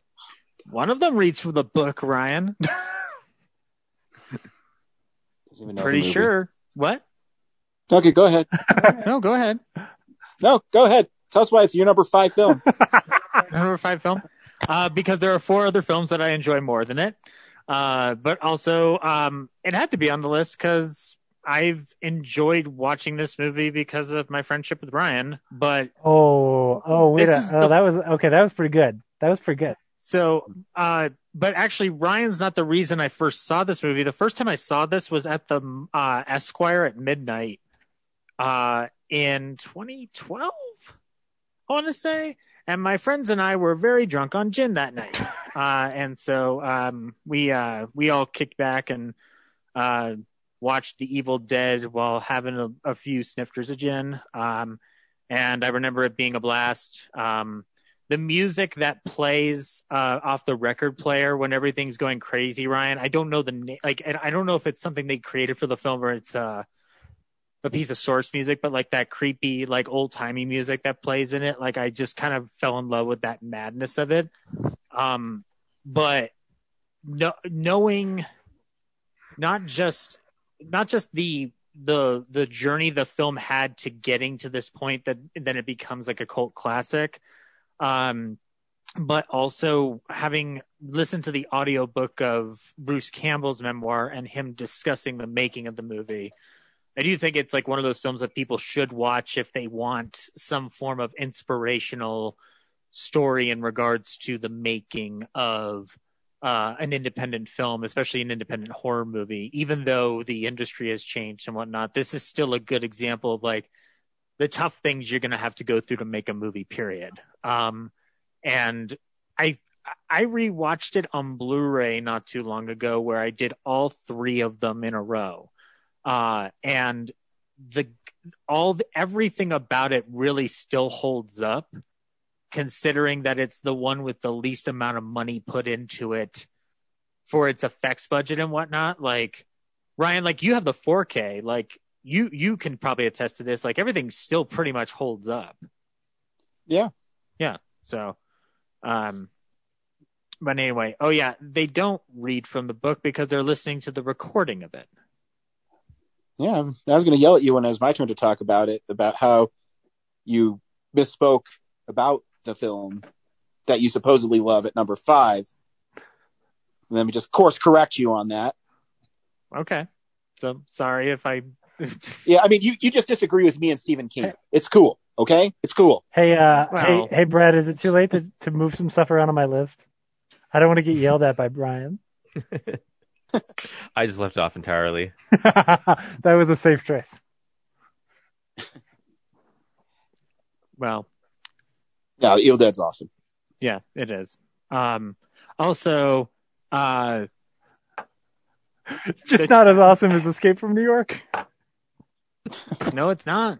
But actually, Ryan, have you been able to watch it with the new score, or is that something that's still not available? No, I haven't. I think that's only at like it was whatever print they had out. Okay. I can't imagine. I would be kind of hard for me to want to watch it with any other aesthetic than the one that's currently on there. I don't know why. Like it's just, I'm kind of used to like, how it'd be a weird experience for sure, because I know that movie so well that it'd definitely be a different experience. It'd be like listening to the Philip Glass score on Dracula and being like, this doesn't belong. Right.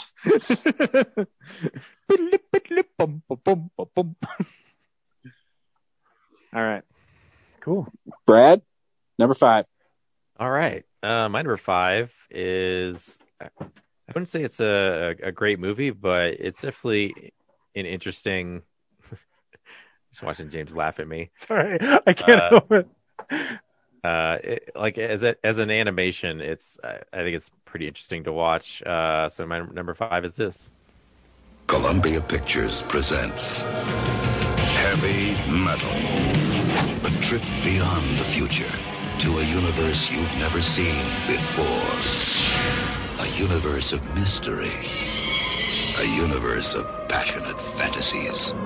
A universe of terrifying evil. A universe of magic. Heavy Metal.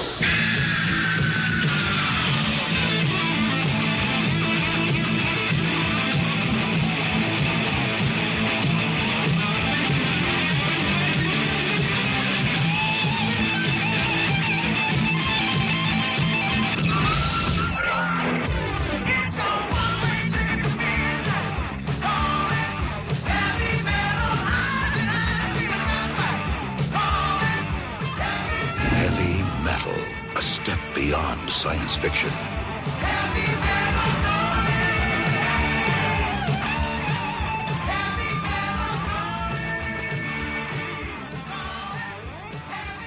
Brad, for the record, as the guy who did a year where half of his list was movies he had not seen, I'm not laughing at you. I'm laughing with you. Nice. That's all I think about is like when I have a really lame list, I'm just like, remember that one year that James just almost didn't like watch any of the movies on his list? You're welcome. I wanted to really set the bar low. Set precedent. Yeah. My number 5 is heavy metal, which is just, it's kind of like an acid trip of animation. There's a story, but I can't tell you really what it is. I've never actually seen this. I always imagined it's like weird, sexy Fantasia. Is that right? Yeah. Okay. That's a pretty accurate. Yeah.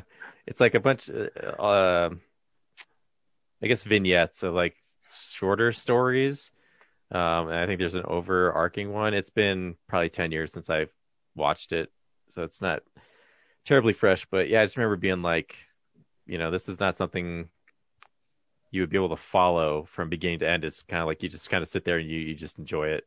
You just take it, like watch all the bizarre fantasy animation that they have, and South Park does a pretty great parody of it. Yeah, that's more coherent than this movie, obviously. But yeah, if you want to like dip your toes into like what heavy metal is, yeah, that South Park episode is pretty spot on. So yeah, the real movie itself is just take out that, and it's it's probably like an art piece that you would just play in the background and absorb. So yeah, I think some of the imaginativeness of it is what's cool about it. So that's my number 5. Ryan? My number 5 is a repeat. My number 5 is An American Werewolf in London. I watched this recently. Maybe not recently, maybe in the last year. It was one of my favorite Blu-rays from last year that Arrow did, and it's one of those movies that has a really dark sense of humor with its like tongue in cheek.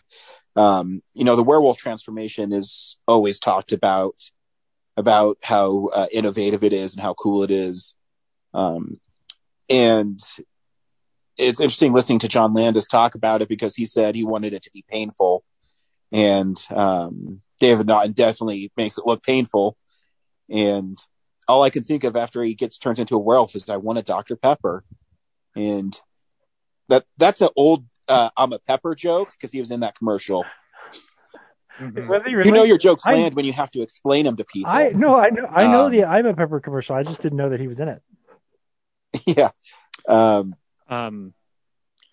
It's funny, Ryan, like rewatch it. Like if you think about the humor throughout the through line of that movie, like a lot of it is Griffin Dunn telling his friend, "You've got to kill yourself." Yeah. Like it's like it's obviously meant within the werewolf context, but it is still like abrasive to kind of hear like, well, Jesus. Like, yeah, it's a very unusual film too. It's the rules it plays with, where he's haunted by the people he's killed. In the limbo, but I do love I think one of my most favorite scenes in a werewolf movie is when he's chasing that dude through the tubes. I think it's shot really well, and it kind of gives you a glimpse of the werewolf, and it just looks really cool. And you see ads for Wendy's in the background on this in the London subways. So clearly, we ruined Britain the way we ruined ourselves. I love Wendy's, so this movie definitely number 5 or higher. Like that chicken sandwich is real good. Like this movie is definitely on the top 5.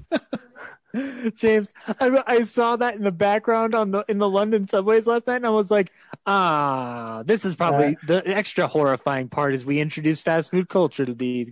This movie is my number 5 because of its connection to Wendy's and Dr. Pepper. Oh, also, there's a Marlboro ad in there, and I'm like, is the British version of the Marlboro Man the Marlboro Gentleman? Not a cowboy, just a guy in a nice Doffer hat. But yeah, it's a fun movie. Man, like I said, it also checks boxes for me because I love, monster movies and it's funny. And yeah, check it out. Also, like the ending with Ginny Agata crying her eyes out, like it's like the most bleak fucking ending. Yeah, that is kind of a theme throughout werewolf films. Because usually it obviously started with the Wolfman, is it's people are cursed and they usually die at the end and it breaks someone's heart. Yeah. There's not too many werewolf movies where it's cool to be a werewolf. I mean, I would think it'd be awesome, but what do I know? Yeah.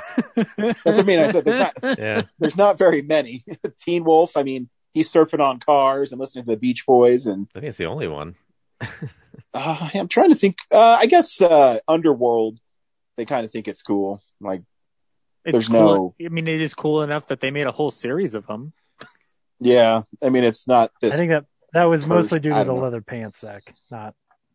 Yes, we do love Kate Beckinsale in those films. I think the vampires. Fruit Brutes had a happy ending. He has his own cereal. It comes and goes, but it's there. Yeah, he used to be here all the time. It's the best one. No shit. You listening, General Mills? Yeah, get your shit together. Guys, stop it. We all know Boo Berry is the bomb, yo. I swear I'll come to Battle Creek, Michigan, and let this dude in here who's demanding Fruit Brute.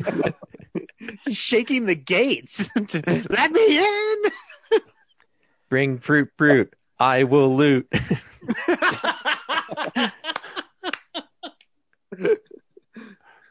Cool. James, you're number 5. Yeah, my number 5 is not a repeat, and is a really, really good movie, but doesn't have enough beheadings for it to be on probably anybody else's list. So my number 5 is this. Universal Pictures proudly presents a very special motion picture. Katharine Hepburn, Henry Fonda, Jane Fonda, on Golden Pond. Listen, this Norman Thayer Jr. over on Golden Pond. Oh, Norman, it's so beautiful. Everything's just waking up. Ethel Thayer. Sounds like I'm lisping, doesn't it? My, oh, my, you have on a tie. Yes, I know. I put it there. You look sexy. I hear you turned 80 today. Is that what you heard? Man, that's really old. You should meet my father. Hey, oh, Mommy, darling. It means so much to him to have you here. Look at this little fat girl, Ethel. Sure, now he's got someone he can pick on. Bill Ray. Bill Ray? Yes, sir. The dentist? Yes, sir. Want to see my teeth? Oh.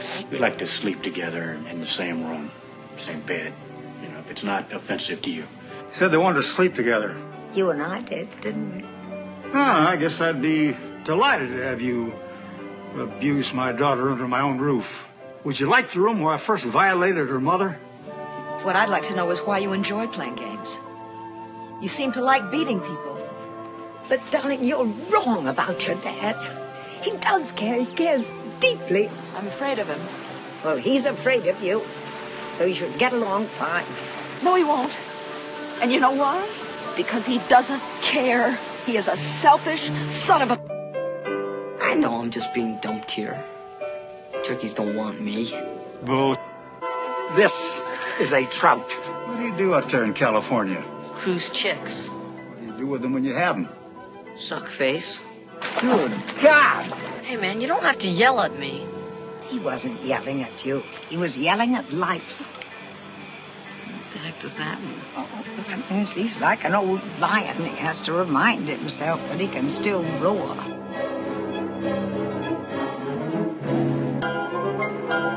Scared me half to death. Billy! Billy! That's why I came running back here to you. See, you're pretty face. Listen to me, mister. You're my knight in shining armor. Don't you forget it. It seems that you and me have been mad at each other for so long. I didn't know we were mad. I thought we just didn't like each other. I want to be your friend. Want to dance? Or would you rather just suck face? Katharine Hepburn, Henry Fonda, Jane Fonda.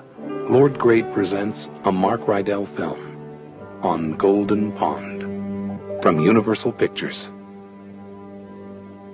Yeah, so my number 5 is On Golden Pond, which is one of those movies that, like, you know, is like a super drama-y, people talk the whole time, and you grow up hearing about, like, On Golden Pond and how good it is, and, you know, as a teenager, you never watch it because you're like, oh, whatever, that sounds like some, you know, boring talking movie stuff. I want to watch my action movies kind of thing. And then eventually when I watched On Golden Pond, I was like, holy shit, this movie is amazing. All of the performances are great. It's a story that if you watch it, you've seen it before, because I think, you know, people ripped off of it a lot. But basically, like, this, I'm pretty sure he's their grandson. This older couple staying at this cottage for the summer, and it's Henry Fonda and Katharine Hepburn, and their grandson sort of gets pawned off on them for the summer because their parents are going to go have fun in like on vacation, and the grandson, of course, like doesn't want to hang out with the old people, and then, you know, he grows to have a nice relationship with them, and the whole time you're like, Henry Fonda is sort of like starting to lose it, and you're terrified that he's going to die in the end of the movie. And like, that is sort of the tension of the whole film. And there's a really good scene where Henry Fonda and Katharine Hepburn give somebody the finger. And that's pretty great. Yeah, it's just great. Like, if you haven't seen On Golden Pond, because you've never actually spent the time, like, you should watch it. Yeah. Also, just Katharine Hepburn is amazing. Like, all of it is amazing. Like, yeah. James, this movie is the crux of the geezer exploitation genre. Like, this is their gold standard. Yeah. Like, I mean, it's not my favorite in that genre of film, but like, it is like the template example of like, you want to make a movie about getting old and expouting regrets but passing on lessons. This is the movie. Yeah, and yes, you're right. Hepburn is amazing. And the end of the movie is really great. Like, I remember being pleasantly surprised because I thought I knew what was going to happen, and when things went down differently, I was like, oh, this is actually like way better, you know. Yeah, I just think it's a great movie if you haven't actually watched it, especially if you've just kind of heard about it, you know. Like, I had the same thing with Schindler's List, where for the longest time, like, I knew Schindler's List was good, but like, you have to be in the right mindset space to be like, oh, I'm gonna sit down and watch Schindler's List. Like, I had a similar thing about On Golden Pond, where you're like, okay, yeah, it's gonna be a boring old people talking movie, but then when you actually sit down and watch it, like, it's just great. Yeah. Best picture of the year according to the Academy. Yeah, and it wasn't, but nope, that's Chariots of by Fire. their rule. Oh my God, was it? Yeah, that's right. I think it was Chariots of Fire, which is an even worse film, unwatchable. But anyway, yeah, this is not Chariots of Fire. This is On Golden Pond. It's my number 5, and that's my number 5. There you go. Yeah, it didn't make my list, but I do like the movie.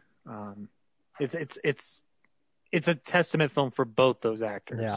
Like that's what they're remembered for, unless you go back into their respective filmographies. Yeah. And I think, you know, it probably would have made your list if Henry Fonda wore an eye patch. But, you know, that really would have broken the you know, if Henry Fonda were in it talking about the hardships of being an Okie, or Katharine Hepburn were a society lady who had to choose between Cary Grant or Jimmy Stewart, it might have made my list. It's really hard to fish when you don't have good depth perception. Hey-oh, that works on so many levels. I guess I was confused because the two leads won Best Actor and Best Actress. Yes. Yeah. Yes. That's right. It is Academy Award winning On Golden Pond. Oh yeah, it's the best movie. I mean, I would even argue, like, screenplay wise, it is the best movie of the year. Like, oh my God, the best foreign language film from this year was Mephisto. Oh shit! He's in season 2 of WandaVision.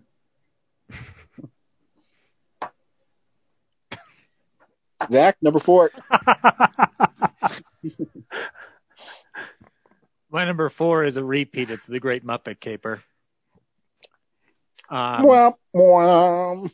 This is the Muppet movie I watched the most as a kid, Oh, and I love it a lot. oh, you poor Yeah. kid.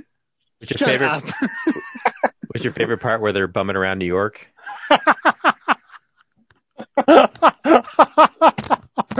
What's even more fun about the sweep is Brad messed up what Muppet movie it was.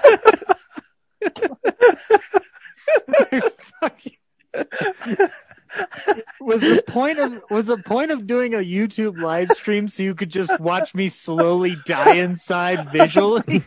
I just want to show people what 10 years of just whittling Zach down looks like. That's probably the most cold-blooded sweep ever. It's hilarious. It might even deserve to be on the list. It really is. It is so cold-blooded. That's so good. It's only his number 4. He's not that attached to it.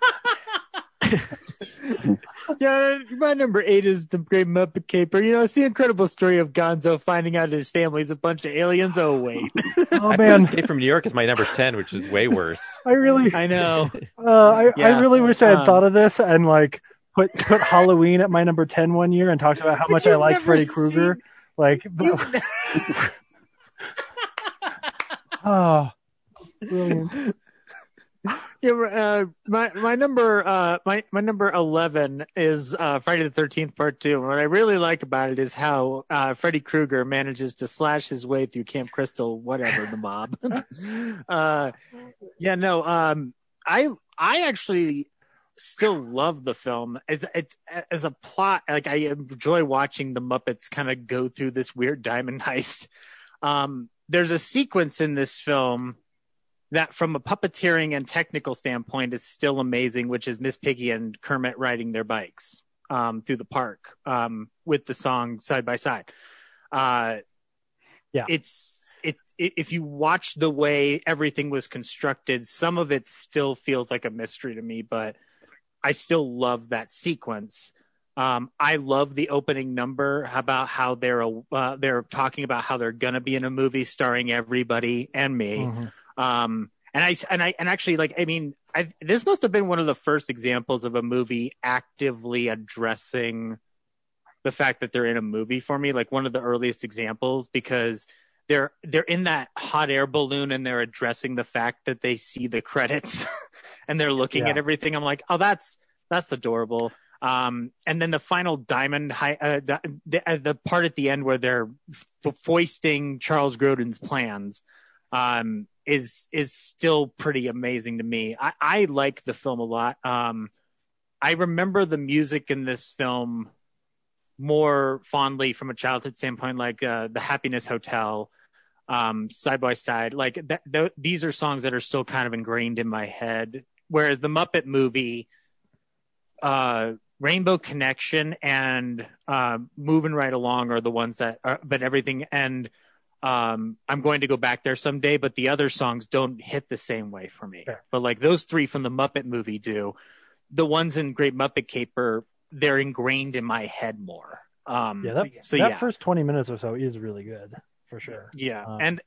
I mean, like now Muppet Caper doesn't have my favorite Muppet song of all time. The Muppet movie does, which is I'm Going to Go Back There Someday, sung by Gonzo. Yeah. But this one has probably my 3rd or 4th favorite song, like in terms of a writing standpoint, with We're Gonna Make a Movie Starring Everybody and Me. So like there's still a lot for me to enjoy about it. And like this is one of the ones I'd want to show my nephew when he is up for watching a Muppet movie. He hasn't shown interest in them yet, but when he does, this one will be here ready for it. And also Diana Rigg's in the movie. When you do not want to watch Diana Rigg. I really like Madeline Kahn. Is she in it? Can we put her in it instead? I wish that she could have been in everything. James, I wish she was still alive. But I can't do anything about it. Cool. Brad, number 4. My number 4, finally, we're getting to something that I can actually speak pretty decently about. My number 4 was the best of this series until 2015 when the director made the best one of all time. And I'm going to team up with Ryan on this one. We're going to talk about this movie.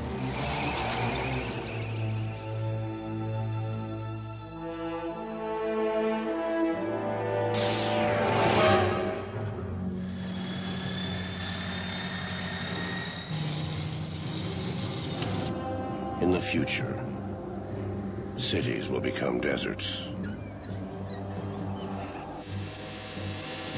Roads will become battlefields.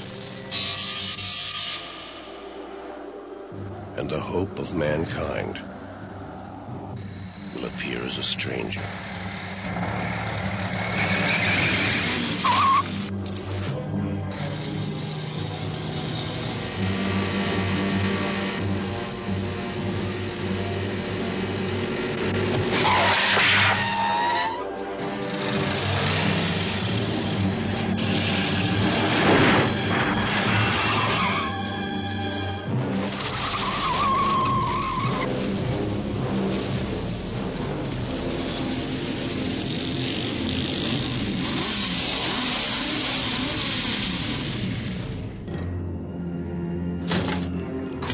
He works alone against all odds. He may be the best chance we've got.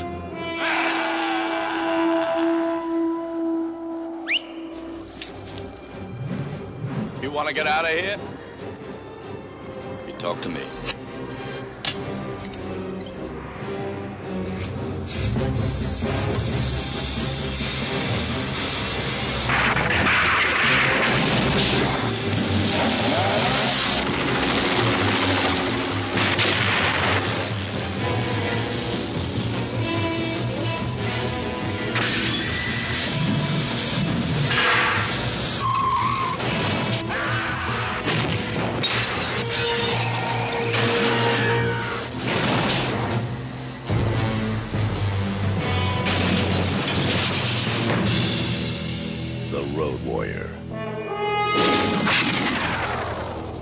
Pray that he's out there.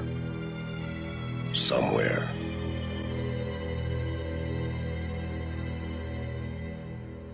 Ryan and I's number 4 is The Road Warrior. Mad Max 2, if you're from Australia. It's an amazing action movie. My favorite thing about these films is, it's a simple story. They're looking for fuel, and there's evil like warlords around. Yeah, but they're just trying to get this oil tanker from one place to another.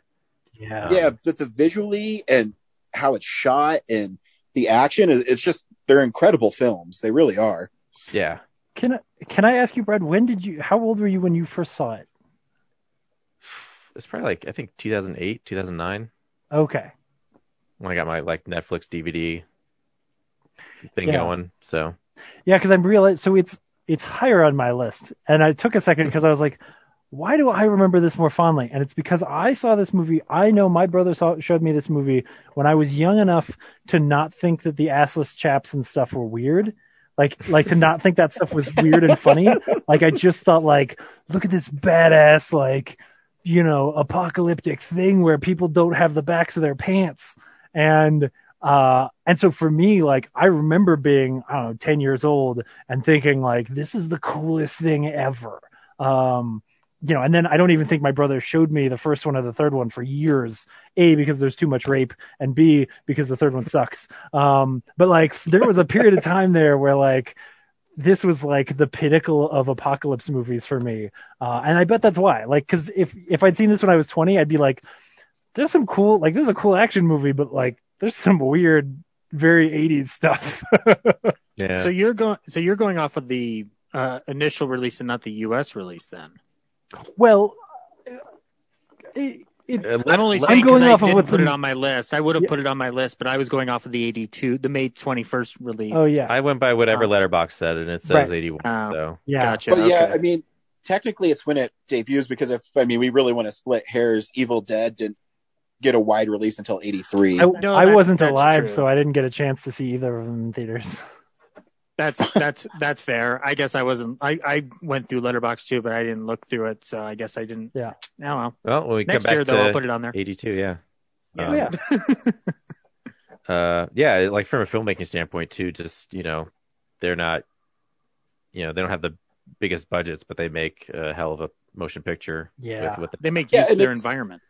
And, Max is a lot like Snake for me, in so much that this is when you started seeing the action heroes where they're just like tough dudes. Yes. And, there's no, what draws you to them is they're also kind of anti-heroes. They're not clean cut. They're all like just badasses, Yeah. Yeah. And I don't know. I love these kind of films. And growing up, my dad let us rent whatever we wanted, but he also kind of nudged us into what to get, so that's how I saw stuff like Predator and Commando and Mad Max. Yeah. That's how I saw films like this, because my dad loves these kind of movies where it's just basically balls to the wall action. Yeah. And that's where my love for these films comes to, is my dad loves them. And it's kind of a cool twist at the end too. Yeah. Yeah. Yeah, I think this probably was my escape from New York. Like, he was my Snake Plissken when I was a kid. And I think the way to explain it is that when I remember this movie, like as a kid, I remember being amazed at this movie, and in my head, it probably being as cool as Fury Road actually is. Like, the truck sequence in Road Warrior was like, there were 2 truck sequences this year. One of them is the greatest action sequence of all time. And then there's also this one from Mad Max. And it's just awesome, But then, of course, when Fury Road comes out, you're like, oh, shit. All right, well, don't ever watch Road Warrior again. Yeah, every time I'm like, I should watch Road Warrior again, I'm like, but I really want to watch Fury Road. Exactly, right? Because it's really them taking one scene from Road Warrior and making it the whole movie. Yeah. Like, oh, yeah. It's also that great example of how to utilize a hero, which without...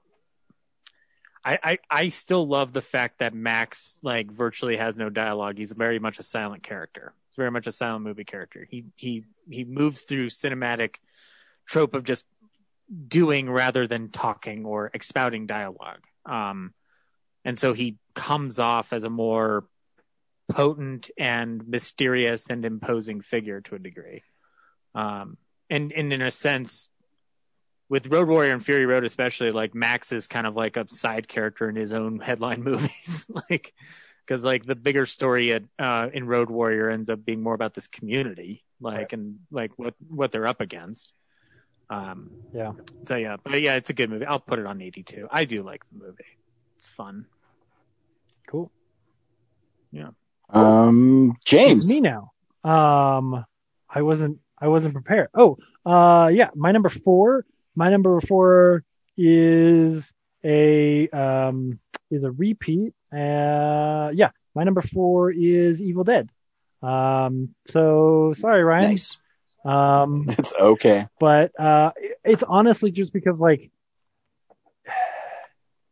is it the weakest out of all of them? And I don't want to say it that way, because it's revolutionary, but it's one of those where it's I don't go back to this one as much because I watch all the other ones more often. I think, I don't think that's an unfair statement. Yeah. It's still a good movie, but when you're comparing it to, Evil Dead 2 and Army of Darkness is my favorite film of all time. So Of course I think it's not as good. How about if we're comparing it to the reboot? I like I actually had a conversation about this the other day, and I think it's too hard to compare them, because the reboot, I think it's just a continuation of the story. Mm-hmm. I think it's more mean and more visceral. Yeah. Where this one, it's gruesome, but it's also kind of funny because it's so over the top. Yeah. Where the remake is pretty hardcore, and it's more grounded in reality. That remake is one of the most memorable experiences I've ever had in a theater. Especially because the build up to it. I remember talking to Ryan beforehand and being like, Brian, how hard of a time am I going to have with this? And he was like, yeah, it's going to be rough, you know? And it was like, I showed that movie to my wife. Sorry, Mom. And I still I think she's got a little bit of like shell shock from watching that movie. Like when Halloween comes around, she's like, I don't want to watch that. Like that was too much. Yeah, but I love the original one. Like, you know, of course I own it. I've got that cool Steelbook version. But yeah, I just don't go back to it as much because the other ones end up being a little bit more, either they're more fun as the fun version or they're more as the version. So yeah. I think this one's got like an amalgamation of all the things that make the others great, but it's still trying to find its step. Like it's not going into truly silly territory like Army of Darkness does, but it's not leaning into the harder core serious moments that the remake does. Yeah. So like it's a stepping stone movie. The two, but it's still amazing to watch. Yeah, the two really biggest compliments I will give it is it's the best horror film of 1981 because it's the only one I put on my list. And if I were making my list from a historical importance perspective, it would probably be my number 2.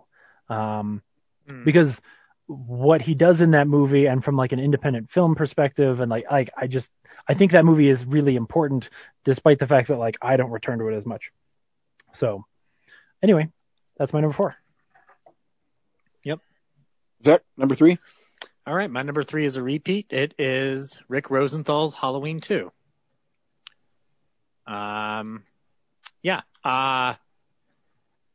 feel like in the world we live in now, this movie is this high on the list because of memory alone and spending so much time with the franchise and not necessarily because of the quality. The bottom line is that when I was younger, because all we had was the established continuity that Michael and Laurie were brother and sister, I ran with it. As I got older and started leaning towards the idea of like, but what if they weren't? And what if it didn't matter? That's when this movie starts to kind of dip for me, but it still has all the things I want in a Halloween movie in it. For the most part, it is still relying on what you don't see, but there is plenty of gory moments to satisfy that slasher motif that we're getting starting in the early 80s, thanks to Friday the 13th. Like, I think that the nurse who Michael kills in the hot tub, that's still a very visceral death with her head being dunked in and you see the scalding skin coming off. I think that the room filled with blood on the floor, it took me a while to figure out if Jimmy died or if he just went unconscious after falling, because then he comes back out of the hospital, gets in the car, and then he just fucking falls onto the horn of the car, and then thus attracting Michael's presence. So then Laurie has to get out of that car and then go to the front door. And in fact, Jimmy's fate is usually pretty unresolved unless you watch the other cut where he goes like, we made it. But like, we still have Laurie Strode. She's not really active in the movie because she's really not that important. Like, she's literally just there to keep the continuity from the first one. But it is a movie that, like, in terms of a sequel picking up immediately where the first one left off, the movie does a really good job at adhering to a continuity in terms of the look and the atmosphere of it, considering the fact that the movie comes out like a good couple of years after the first one. And so they still keep it in that 70s aesthetic for the most part. And I've said this before and I'll say it again. One of the reasons I loved this series when I started watching it was Donald Pleasence as Dr. Loomis. And in 4, 5, and 6, he becomes more of a cartoon character. In this one, he's still very much the same doctor from 1, but he's just become unhinged because he's just tried to take down Michael Myers. He's put 6 bullets in him and Michael Myers got back up. To watch him react to that over the course of this movie is still an interesting performance. I appreciate the level of him still bringing that Van Helsing vibe to everything, and then him having the standoff. Like, I still love him basically telling Laurie to get out and then pulling out his lighter as Michael's walking around blind, and he goes, "It's time, Michael," and he lights that lighter and the whole thing goes fucking up in flames.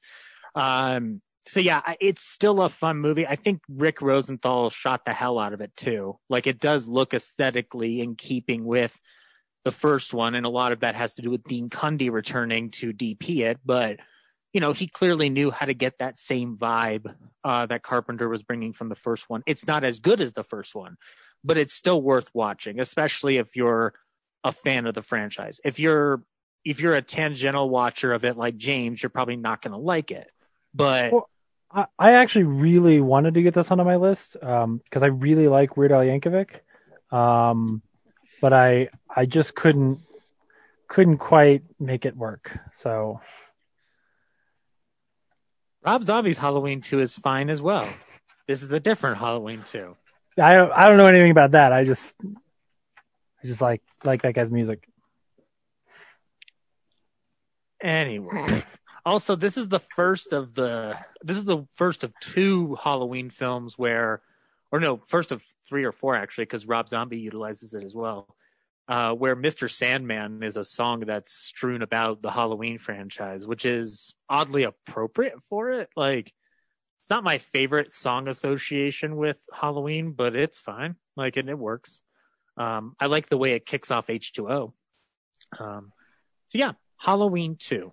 I really like mostly there for. I like that Star Wars one he did. Most of Running with Scissors is really good.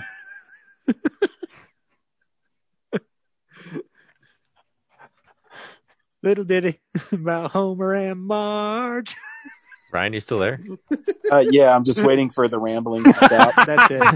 I'm done. I'm done listening to James troll me for how many minutes? Brad, you're number 3. Yeah. Speaking of horror movies, Ryan, will you help me with this one? You know it.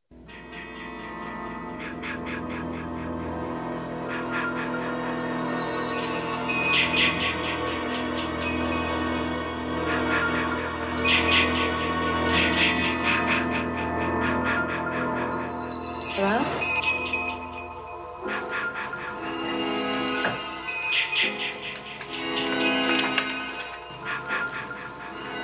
On a June night in 1980, Friday the 13th, 12 of her friends were murdered. Why should Friday the 13th, 1981 be any different? Friday the 13th, Part 2. The body count continues. 14. All doomed. You're all doomed. 15. God. 16. Help! 17.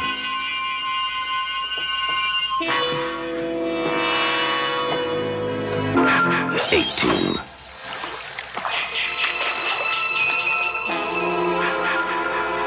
19.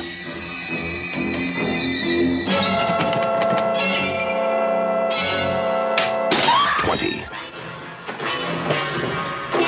21. 22. 23. Sandra? Jeff? The day you count on for terror is not over. Friday the 13th,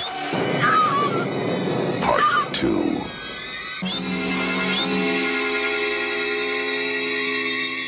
Yeah, my number 3 and Ryan's number 3 is Friday the 13th, Part 2. Nice. Yeah. Sorry, Brad, go ahead. No, you know more about it than I do. Yeah, it's just a direct sequel to the first one. except now we get to see, we bring a supernatural element into the franchise because Jason Voorhees is a full adult man, and he continues his mother's kill streak.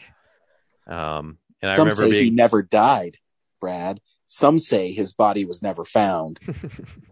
You're doomed. You're all doomed. The only part of it I was disappointed, like, after watching the first one, I'm like, okay, cool. Finally to see Jason Voorhees with the hockey mask. And he still doesn't have the hockey mask in this movie. But he's got a cool bag over his head. A lot of sweet kills, Ryan. Yeah, rewatching it lately, I keep on appreciating this one a little more. It follows a lot of the same beats of the first one, where it kind of slowly introduces you to the characters, and then it ramps up towards the end, which is a formula pretty much for all the Friday the 13th. But what I really loved about this one is the score is really great, and I think Jason is pretty scary the last 20 minutes of the film, where he's chasing Ginny around, and just everything about it, the music and the way it's shot. I think Steve Miner brings a lot more energy to the film than Sean Cunningham did. Mm-hmm. Sean just kind of a lot of it's just the camera's sitting back and voyeuristically like watching everybody until a kill. I agree. And Miner kind of puts you in the scene a lot more. I think his shots are a little tighter. You feel like the kids are actually like really being like viciously stalked. Yeah, and Jason's really, he's really mean in this one, and he's scary. In the game, he's like the toughest version, right? Like he's the most powerful. Yeah, it's an unusual film too. You can trick him into thinking that you're his mom, and that's how they beat him. I was gonna say, Ryan, I actually like that part of the movie a lot the more I watch it, because I do find it like this interesting angle that they never, rightfully so, they never go back into it after that. But like, I kind of like the idea of like, that is one way to try to get the upper hand on him, at least this early on in the series. Yeah, well, obviously they play that he's not smart, but right, his way he gets people kind of proves that he is. But yeah, no, like I said, rewatching it, I just appreciate it more. Like the last 20 minutes, I think are some of the best in the series, where it's just that, the music with the violins and Jason chasing them, and it's pretty. It's a fun Friday the 13th film. Yeah, and that great stunt of him jumping through the window. Yeah, grab her at the end. That's on. Friday 13th kind of piggybacked off of the Carrie jump scare at the end, where don't get too comfortable because they're going to come back. I always thought Alapalooza was an underrated album.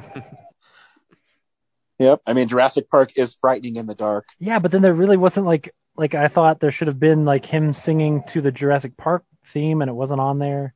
So Yep. James? Oh, yeah, me. Cool. So my number 3, hot take. I think this is my favorite Bill Murray movie. Sorry.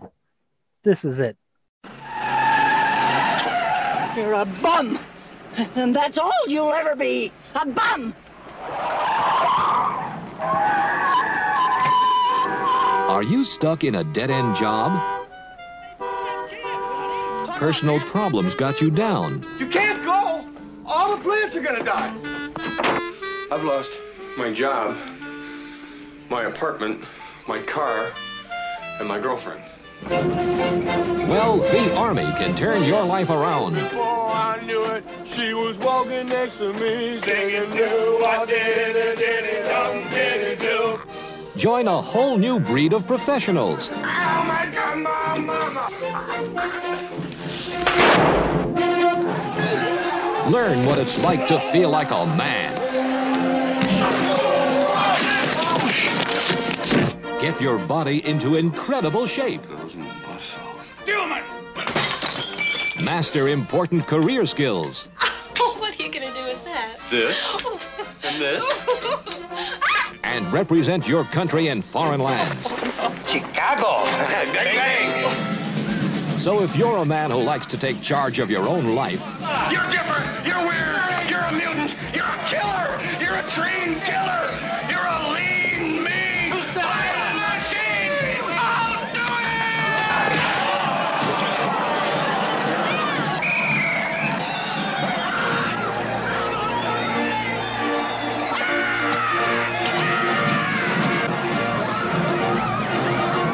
and this looks like your kind of challenge, Boom, shakalaka, boom, shakalaka, boom, shakalaka, boom. So am I to understand that you men completed your training on your own? That's the fact, Jack. That's the fact, Jack. join the wackiest group Dazzle, dazzle. that ever put on a uniform. Gentlemen, this is the EM-50, Urban Assault Vehicle. And ride with them as they blunder across borders. Hey, Louis, get this thing moving. Come on. You're dangerous, you know that? Hard ahead. All right, steady, steady, steady. We got one heavily armed recreational vehicle here, man. Oh, this is interesting.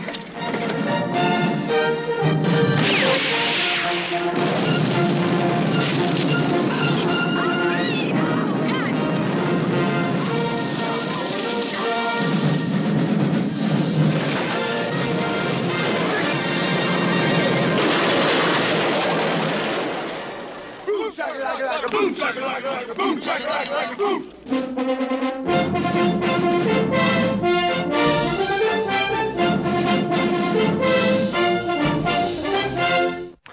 Yeah, my number 3 is Stripes. I love this movie, and genuinely, especially if you'd asked me when I was a teenager what my favorite Bill Murray movie was, it was this one. Like, and I would totally understand people saying that Ghostbusters is funnier, because I'm sure it is, but like something about, I think Stripes was on TV a lot, so I watched it a lot, so I knew it really well. And yeah, I just always thought it was really funny. I don't know. There's not much else there other than just, I really like Stripes. John Candy's really good in it. So yeah, that's my number 3.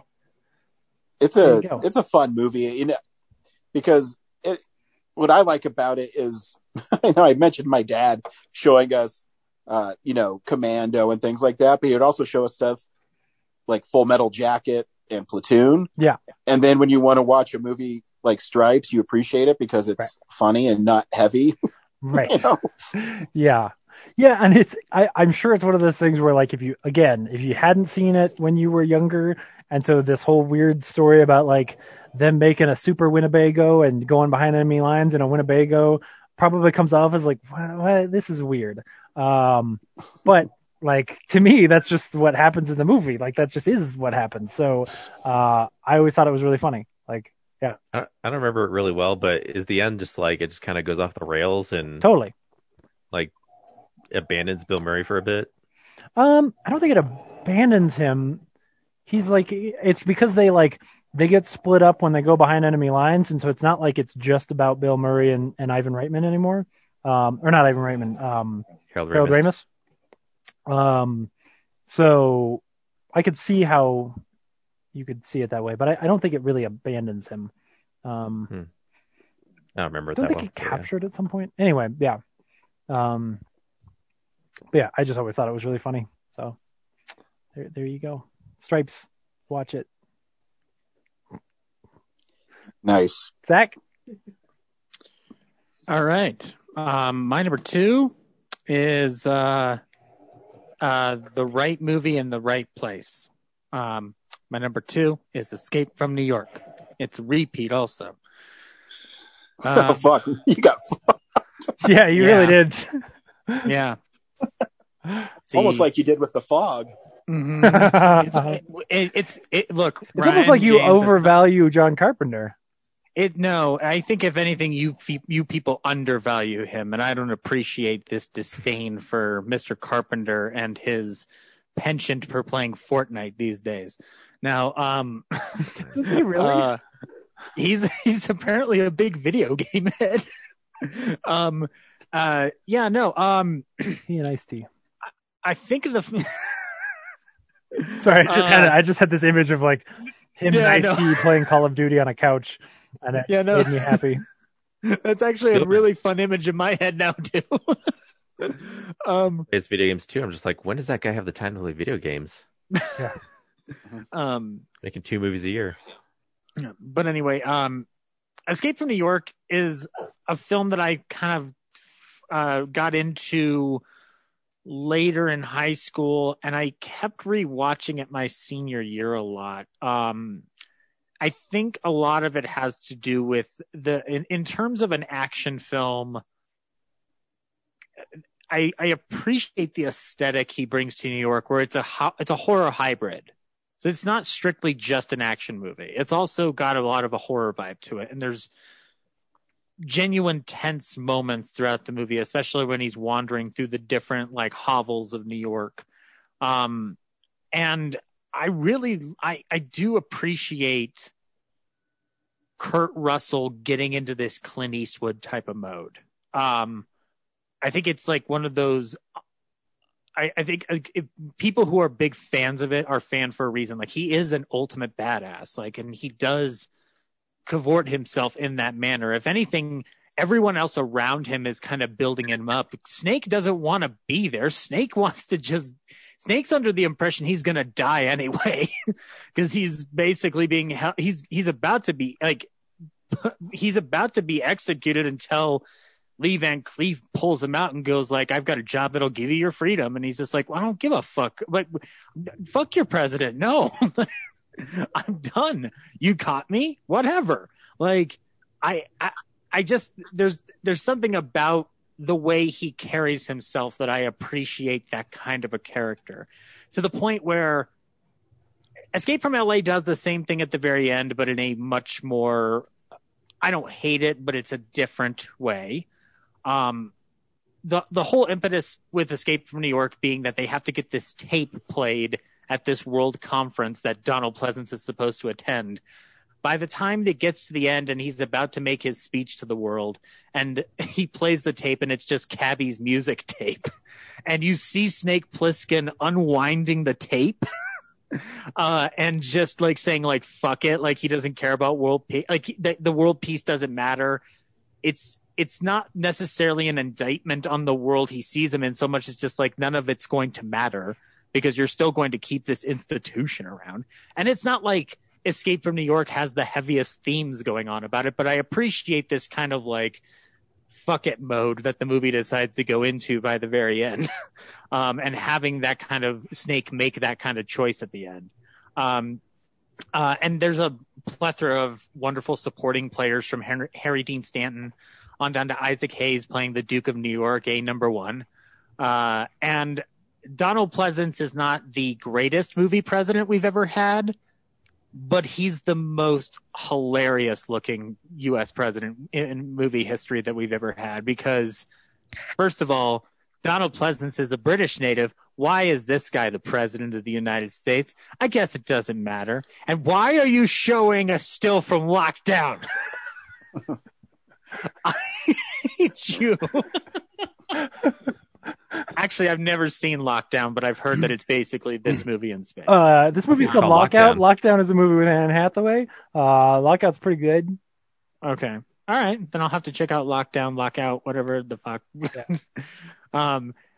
But yeah, no. And it's a score that I still go back to. I like John Carpenter's scores a lot. This is one that I listen to even more so than like The Thing, and The Thing's like a better movie for me, but this one is like The Thing is the score for this one though is just a lot of fun. Like, it's a pretty solid like early 80s action movie kind of a score. And I actually like what he ended up doing with the remixes of it for Escape from LA, which again, that movie's not perfect, but still get a lot of fun and joy out of it. See, you're just being mean. You're just being mean. And leaving jokes on a podcast. Brad, I'm really regretting this whole feed decision. Finally, after 10 years, we can finally get our visual gags out of the way. And Lee Van Cleef, basically being the man that pulls him into this whole scheme, is just it's the whole casting across the board is super appropriate for the movie. Like there's not a wasted character to me in that movie. Like even down to Ernest Borgnine playing Cabby. Like that's just a fun little side character that really only becomes important because of his tape at the end. But I appreciate the movie a lot, and it's one that I still go back to more often than not when it comes to Carpenter. I think it's this, The Thing, Halloween, obviously, but then after that, like The Thing, Escape from New York, and then In the Mouth of Madness. I think that if people haven't given it a watch yet by this point, I think they would owe themselves a favor to do so, because they keep trying to remake this movie. And the more I rewatch this one, I'm like, I don't think you need to. I'm not opposed to remakes, but I think this one's fine just the way it is. Like, you could probably leave this one alone and be fine. They also technically tried that with Escape from LA and everybody shit their pants. So clearly we can't remake this movie. And I haven't seen Lockdown, James, so I don't know if it's a good remake. It's called Lockout. Okay, whatever. And they weren't trying to remake it. They were just trying not to get sued, and they failed. Okay. I've actually watched it within the last year. And it's not Escape great. from New York or Lockdown? Lockout. I watched Lockout in the last year. And about halfway through the movie, Brooks paused it and said, "Oh, I didn't realize I picked a shitty movie." Your wife's super smart. Yeah. Yeah, but she hasn't seen Escape from New York. I didn't show her that one because, like, why? Well, then that's when she's going to say to you, "Oh, I didn't know you picked a great movie." Brad, move us out of here. Yeah. So we're on my number 2. Yep. You know what? I'm gonna enlist Ryan's help for this Oh, one. fuck. Because my number 2 is... Did y'all call each other? Ryan, you got to turn your video on because I think you guys are wearing the same shirts today. Baby. Yeah. My number 2 is The Evil Dead. And Ryan's my ace in the hole for talking about it. So why don't you take it away, Ryan? So many years ago, there was a book called the Necronomicon. No, it's obviously made by my favorite director. It's my favorite horror film series. The Evil Dead is amazing. It's what happens when you have a really creative person being able to express something the way they want to express it. And I mean, it signaled the arrival of Sam Raimi and all his, his techniques. And for someone who is as young as he was during this time, it's pretty impressive. And the making of it is even more impressive. I have a book called The Evil Dead Companion, which just talks about them making this movie and what they went through to get it done. I mean, it's guerrilla filmmaking. The scene at the end where they're all like melting and it looks like Play-Doh was shot in Sam Raimi's garage because they wanted to add like another punch to it. And I mean, the story's simple. It's these kids go to a cabin in the woods, turn on a tape recorder that chants evil ancient things from a long time ago, and it brings alive some monsters that you never really see that just like go really fast through stuff and chase people. I always thought it was a really interesting choice because you never see what this thing is that chases people, but it scares them. And this one is a straight horror film. I mean, it's, the part where she stabs herself in the ankle and moves it around. Or when she hums that, "We're gonna get you," it's creepy. but it's also so over the top that it isn't as tough of watch as some other horror films. Yeah. Yeah, I mean, it's on every one of our lists, so that's good. Right. Yeah. The only thing that could top it is if all of us had the same number one. So I mean, I can't believe that might actually happen. At this point, I wouldn't be able to believe it if it didn't. I know, right? Yeah. Brad, is there anything you want to add to Evil Dead? Not really. It's just it's such an impressive bit of filmmaking. For someone, it's their first film. It's really inventive on a low budget. And the other two, they get sillier as they go. So this one's more of a straightforward horror movie, and I like the silliness more from the other two. But yeah, it just as a filmmaker, it's just so impressive to watch how inventive he was with what he was doing. And I think if I remember right, man, I think it was made for $90,000, and I mean that's really impressive. And you got some of Sam Raimi's slapstick humor in it, and I think that's why when Evil Dead 2 comes around, he has a bigger budget, so he can kind of go more balls to the wall and make it sillier and also frightening. Which I'm sure he might have tried with this one if he had a bigger budget. Yeah. Because if you watch their old Super 8 films, which you can find, this is based off a short called Within the Woods. There's a lot of Three Stooges moments in them. So he's always done that kind of silliness. Yeah.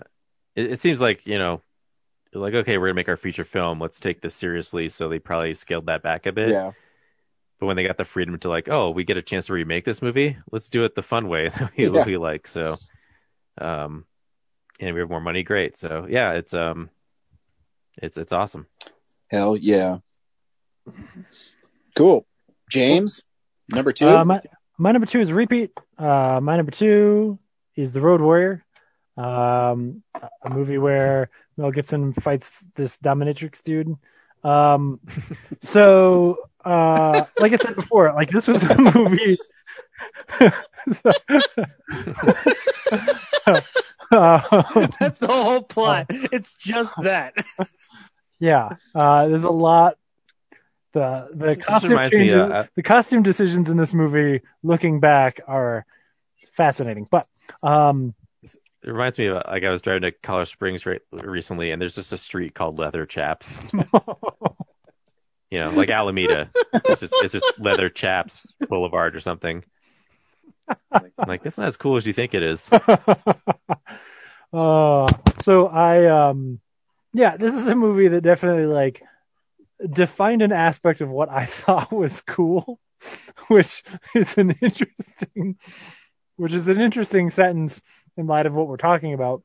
But what I really mean is the truck sequence, that truck chase is such a cool action scene. The twist at the end of it is so good.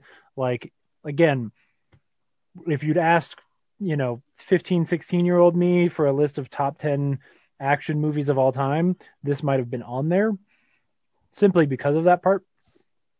I just always thought, I thought the character was cool. I would almost argue, if you could put them in their context, I still think this might be a better movie. If you thought about it in terms of okay, you either get, Road Warrior the year it came out by comparison to everything else, or, Fury Road the year it came out. If you could live in that context, I just think it's really cool. And pretty impressive for the budget of that film and whatever. So anyway, The Road Warrior is awesome and was always one of my favorites. And then, you get Fury Road and it's like a dream come true. So that's my number 2. I just realized this dude's rocking the hockey mask a year before Jason gets his. I know. Yeah. Maybe it makes you wonder what Jason's got on under the rest of his clothes, right? Assless chaps. Yeah. So I guess we're going to take a break to acknowledge a first for the show. Yeah. We all have the same number 1. Yeah, which is not that hard to say because it's the greatest adventure film of all time. You know what? I wish I could say I had planned this, because I think 2 other times we were close. Like I think Who Framed Roger Rabbit was one of them, where like I put it at my number 2, and you guys all had it as number 1. Yep. So I'd like to say that I planned this, where I was like, no, it's gotta be 81, but I didn't. And here's the trailer.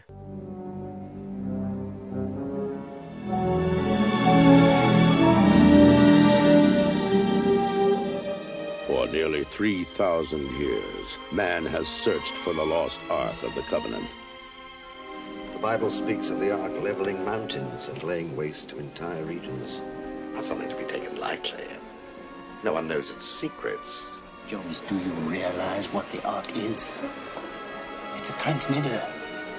It's a radio for speaking to God. An army which carries the Ark before it is invincible. The Ark.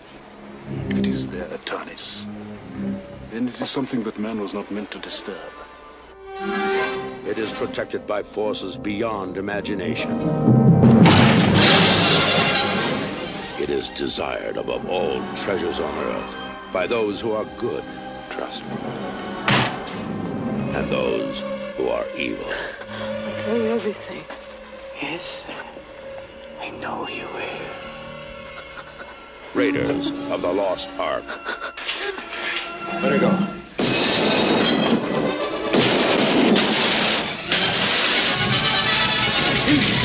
We have no time. If you still want the Ark, it has been loaded onto a truck for Cairo.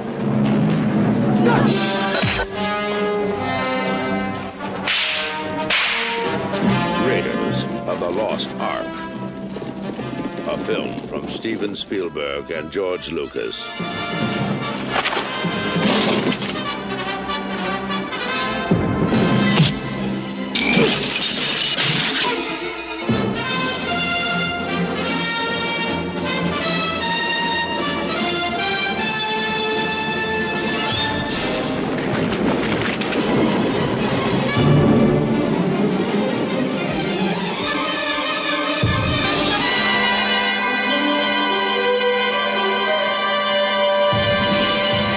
Hey, Zach, why don't you go ahead and introduce the film for us?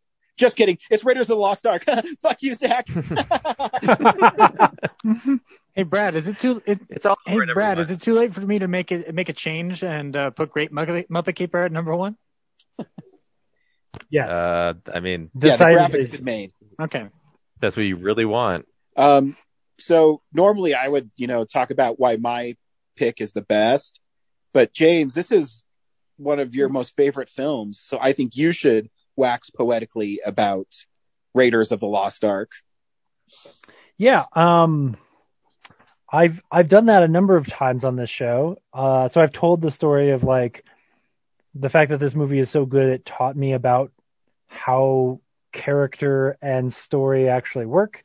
There's a whole sequence where the villain of the movie explains to you how to create a good villain. But I mean, I think especially in this year with all the stuff we've talked about, the biggest thing is to talk about, like, I think specifically what Frank Marshall does as the second unit director, creating the action sequences for this movie, most specifically the truck sequence, is legendary. I mean, this movie, like, I think 2 or 3 of the action scenes in this movie would be listed as the greatest action set pieces of all time. You see people try to do some of this. What was it? I just saw a trailer or something. The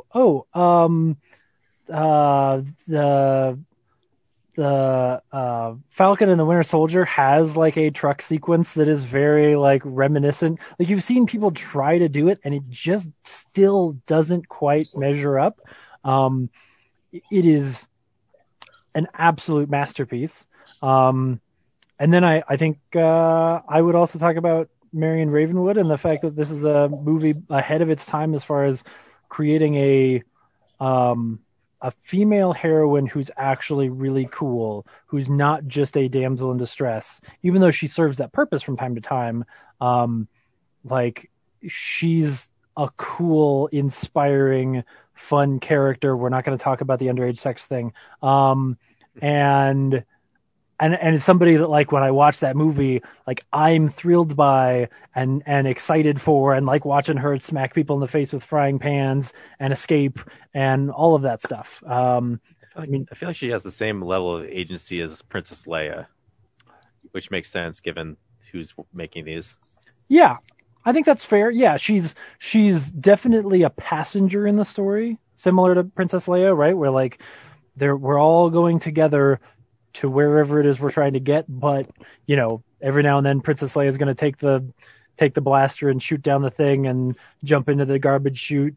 Same thing with Marion. I think that maybe the relationship there is even better, right? Like that first scene between, which now that I say we're not going to talk about the underage thing, I'm going to specifically talk about that scene.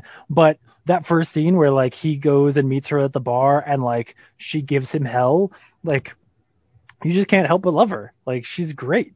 It's just a really well written character. And yeah, I adore that movie. I could watch it every day forever. It's just a lot of fun. It is a perfect film. I just don't think, you know, I just don't know that you could really fix it or make it better. So what's fun is that it's universally loved too. I took, when movies theaters started reopening, they were showing classic films, and Kellen loves going to the movies, and Kellen loves action movies. And so they were playing Raiders of the Lost Ark. And so I asked Kellen, because he saw it about a year ago, and he always remembered it when Indy was hanging off the truck and, you know, trying to hang on, and he gets shot, and, you know, he's fighting the bad guys. Kellen loves that scene. So I asked if he wanted to see that in the movie theater, and he said, yeah, I do. So when I went to see it at the Highlands Ranch 24, it is the most attended film I've seen since they've reopened the films. It was sold out. People were cheering. People were laughing. And nothing's more cool than watching a movie that you love and that is that well made still hold up 40 years later. That everything about it's iconic. When I was a kid, I wanted to be Indiana Jones. You know, I wanted the fedora. I wanted the whip. And my appreciation for Raiders is, I can't even put into words because it's such an important film to me.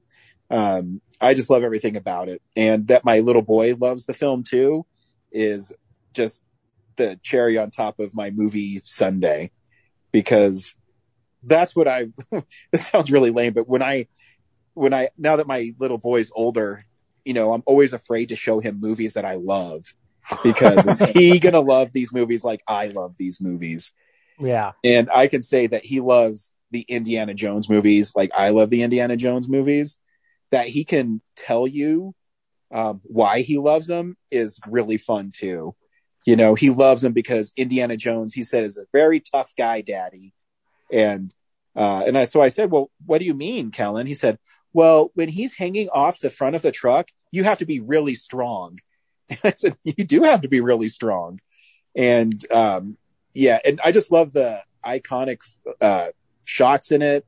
You know, when he goes to the bar at the beginning and his shadow is cast along the wall, and Marion knows who it is right away because of his shadow. When they're digging in Egypt, I think the shot of just them with the sunset is incredible. I could just go on and on about this movie, why I love it. Brad, why is it your number one film? Yeah, it's far above the others number one. You know, look, like trying to make this list, and you know, like I like Evil Dead and The Road Warrior and Friday the 13th, but like those caliber of movies, like Raiders is so far ahead of all those. It's incredible for this year. It's a great adventure movie. It's a great love letter to the old serials. Mm-hmm. You know, it would be easy to make like a Zucker Brothers lampooning of the serials, but you know, Lucas and Spielberg made something like is its own thing. You know, it's James Bond for Americans. You know, Yeah. What else? Yeah, the stunts are great. They could have just copied what the serials did, the low budget soundstage serials, but they brought it into like a larger world and like elevated it. And I've said before, like Last Crusade is my favorite because it plays with the puzzle solving aspect of this mythical archaeology type thing they're doing. But Raiders is just like this great template for the action adventure movie. Like it still works without needing to be as clever as Last Crusade is. So you know what it is? I realize it's wish fulfillment in a similar way, and this is going to sound crazy, but let me get there. In a similar way to like the Transformers movies. And what I mean is that like when you're a kid and you're smashing your action figures together and pretending that they're fighting, like Transformers is sort of like this is how cool in your head as a child, like what you might have dreamt of as like these big action scenes where buildings are falling down and it's crazy and it doesn't make any sense, right? Like Indiana Jones is kind of like the wish fulfillment of what those adventure books and those adventure serials like kind of hoped they could have been. Like it's so bizarrely, like it's like a perfection of that idea. Yeah. Man. Zach, why is it your number one film? Oh my God. I mean, well, number one, if I didn't have it at number one, I probably would have. I would have regretted it down the line because I do go back to this movie a lot. Oh, you would have regretted it. I'll guarantee you that. I mean, and this when I say that, it has nothing to do with the shit that would have gotten thrown my way in the grand scheme of film explosion history with me. It does have more to do with the fact that there are times when there's a difference between what means more to me personally versus what is objectively like, no, like anybody, anywhere hasn't seen this movie, they need to watch it immediately. I would say it's Raiders of the Lost Ark before Escape from New York even, which I love Escape from New York. So it's a fun movie that I go back to a lot. But Raiders of the Lost Ark is an essential film that is essential not just for the reasons of its posterity and its pop culture iconography and its beloved factors on it. It's a movie that I have found within the last couple of years, especially, to be a valuable teaching tool for how you see the lineage of where films started in the early days of cinema up to that point in history. And perhaps it's because of what I've started doing on my own stuff, or just listening to other filmmakers talk about these older adventure films from the era, like a Gunga Din, where people like Kasdan, Lucas, Spielberg are drawing off of their film heritage to tell their version of that story. Because I am like a proponent of like writing original stories this day and age. It's not about writing an original story. It's about taking tropes that we all know and love and writing your version of it. It's your version of that story, but the story's always been there. It's a timeless tale. And I appreciate that this is kind of like the cream of the crop example for it. The dialogue is pitch perfect. The action filmmaking is on point here. Not just the truck scene, but the scene in the bar. The opening, especially the opening. I love the opening where we establish that, like, let's put aside for the fact if you were not growing up when I did, where Indiana Jones is already established.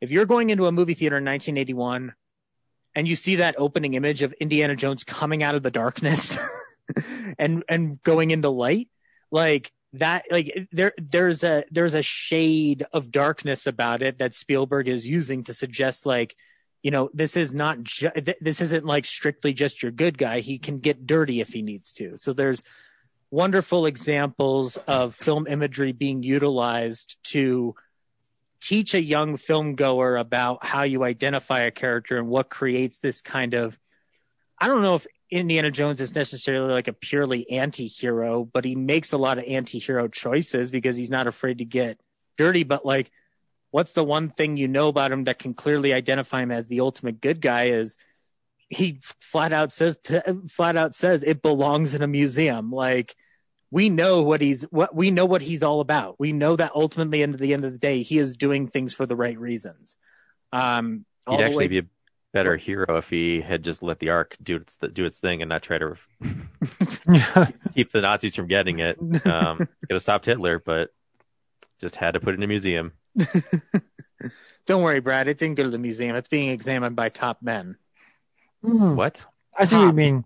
Men. Because if he hadn't, like, the Nazis would have come and got it after Belloc gets killed, and then they would have opened it again. Directly to Hitler. Yeah, they would have brought it to Hitler, and Hitler would have opened it again and then gotten his face melted. Man, wow, Indiana Jones is the villain. we just ruined this movie. And in 3, he's actually excited to get Hitler's signature. I'm wondering whose side Indiana Jones is really on. Oh shit, guys! That was his chance. Protecting. Yeah, you know how you keep Hitler from being immortal by drinking from the Grail. You just fucking knife Hitler when you have the chance. Drop an Ark in his lap. See, guys. Bogart took a bit, but he ultimately did shoot a Nazi at the end of Casablanca. Well, Indiana Jones kills a lot of them. Indiana Jones kills some Nazis. But he doesn't kill the big one. Yeah. That's one of my most favorite moments in Last Crusade, where his dad goes, so violent. Right. I can't believe what you've done. Yeah. I mean, I don't know. I ultimately, when it comes down to it, too, I do quote this movie on in my regular world, like more often than I would ever, like, considering, like, Indiana Jones is not like even my favorite franchise in the world, but it is one that I refer to a lot. And like, this one is objectively the best one. Like, it's not even a question. The third one has the best script. Okay, if we're talking about picture, I'm not talking here. Let me get Oscar technical for you. Best picture versus best screenplay, James. Just say it. We all know that best director goes to Temple of Doom because that movie's scary as shit and it's a wonderfully delightful macabre piece. Very outdated, but very delightfully macabre. It actually wins. It actually wins best documentary for being about George Lucas's divorce. It's not just Lucas's divorce, my friend. I know. We didn't talk about how iconic the Boulder opening sequence is, that like it showed up in so much pop culture. UHF, afterward. a wonderful film by Weird Al Yankovic. Just bringing it back together. Yeah.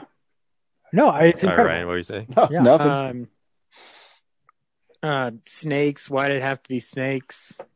Bad Dates. Oh yeah, the monkey. That monkey is so good. Yep, man. It's a great monkey actor. This and Sunset Boulevard have great monkey actors. All of John Rhys Davies in the movie is great. Like, underappreciated. Yeah. Yeah. So yeah, like I mean, it would have been stupid of me not to put this at number one. Yep. And I do like going. I was going to keep going, but after that, now Ryan, I'm changing my number. My number one is The Howling. Yeah, graphics already made. No, doesn't matter. Howling. Go ahead and change it. So we got a lot of responses for this year, which is actually kind of surprising to me because it's 40 years old, but everyone must have loved this year. James, did your mother send us a email? She did. You want me to do that one first? Yeah. Hey, cool. Here's the email from my mom. Okay. It says Filmsplosion 1981. And I promised I'll read the whole thing this time. I don't know what happened last time. That was weird. Filmsplosion 1981. Hello, real nerds. I hope this finds you all safe and warm during this supposed to be the snowstorm of the century. We'll see. At this time on Sunday afternoon, it's a lot of snow. First, I want to say thank you for all the kind words regarding wanting me to be on the show or at least write in more. Of course, now I'd be afraid to come on because it would mean the end of Real Nerds. I will try to remember. I will try to remember to let you know about the good stuff we've been watching. Second, how do I say this without triggering Zach? Thanks, Zach, for steering us clear of a movie starring Liam Neeson, which we might have been tempted to watch. I think this must be that recent Liam Neeson movie. Did you tell everybody? Oh, Honest. Oh, the one that I don't like. Yeah. No, yeah. no. Yep. Okay. 1981 was a long time ago. Most of these movies I haven't seen in a very long time, so it's difficult to remember details, just whether I remember them fondly. Unlike Porky's stupid male humor, no offense, I can't believe that movie is number 3 on IMDb list. Yuck. That was a weird. Okay, I see what she was saying. Yeah, that's a testament to the general users of IMDb. Right. Remind me. There's a movie on Letterboxd I want to ask you guys about because I hadn't heard of it. That's like number 3. Out of the top 200 movies on IMDb, I have seen 22. There are at least I can't believe she went through 200 movies. I mean, I'm sure I did too, but that's dedication for that year. There are 3 that I haven't seen that I have a feeling will be on more than one of your, that more than one of you will have on their list. An American Werewolf in London, Escape from New York, The Road Warrior. No, my mom has seen Escape from New York, I think. Because I remember watching Escape from LA with her, and it would be torture for me to have watched the second and not the first. She's only not remembering it because it was so amazing that it gave her amnesia. I don't think that's what she was saying. And I can't believe she hasn't seen The Road Warrior. But don't judge me. Tell me if you think I will like them. No. Here goes. Number 10, Raggedy Man.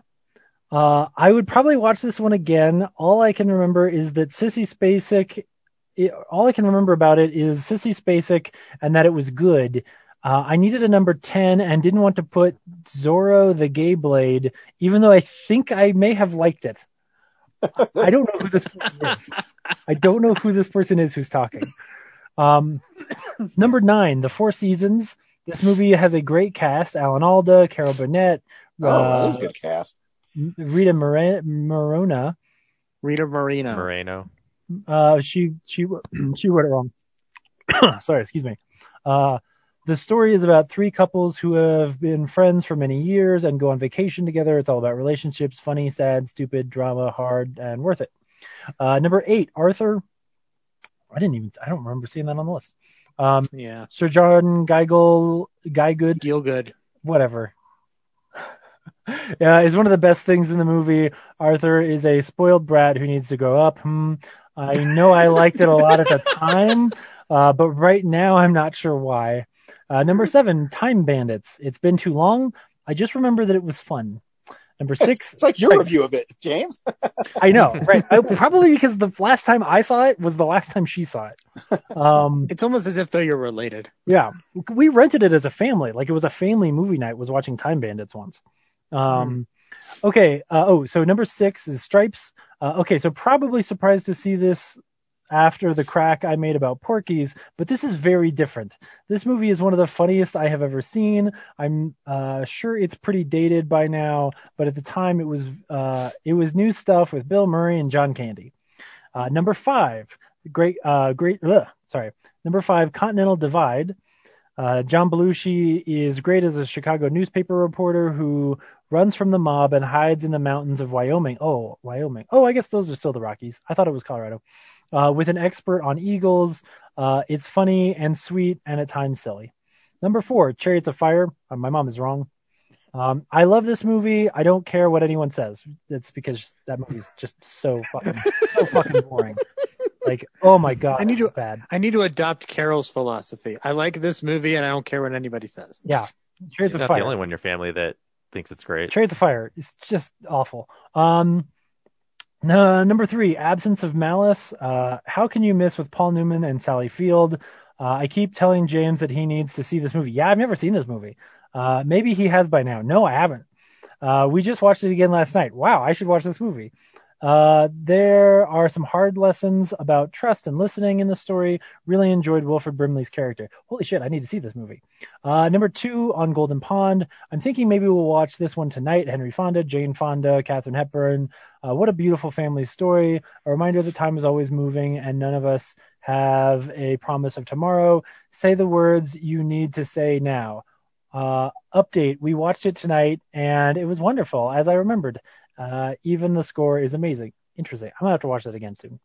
Number 1, Indiana Jones and the Raiders of the Lost Ark, which is not the title of the movie. Could not even begin. That to is tell the you title how of it on IMDb. Isn't that weird? They must have retconned the title. Yeah, must have. Yeah, weird.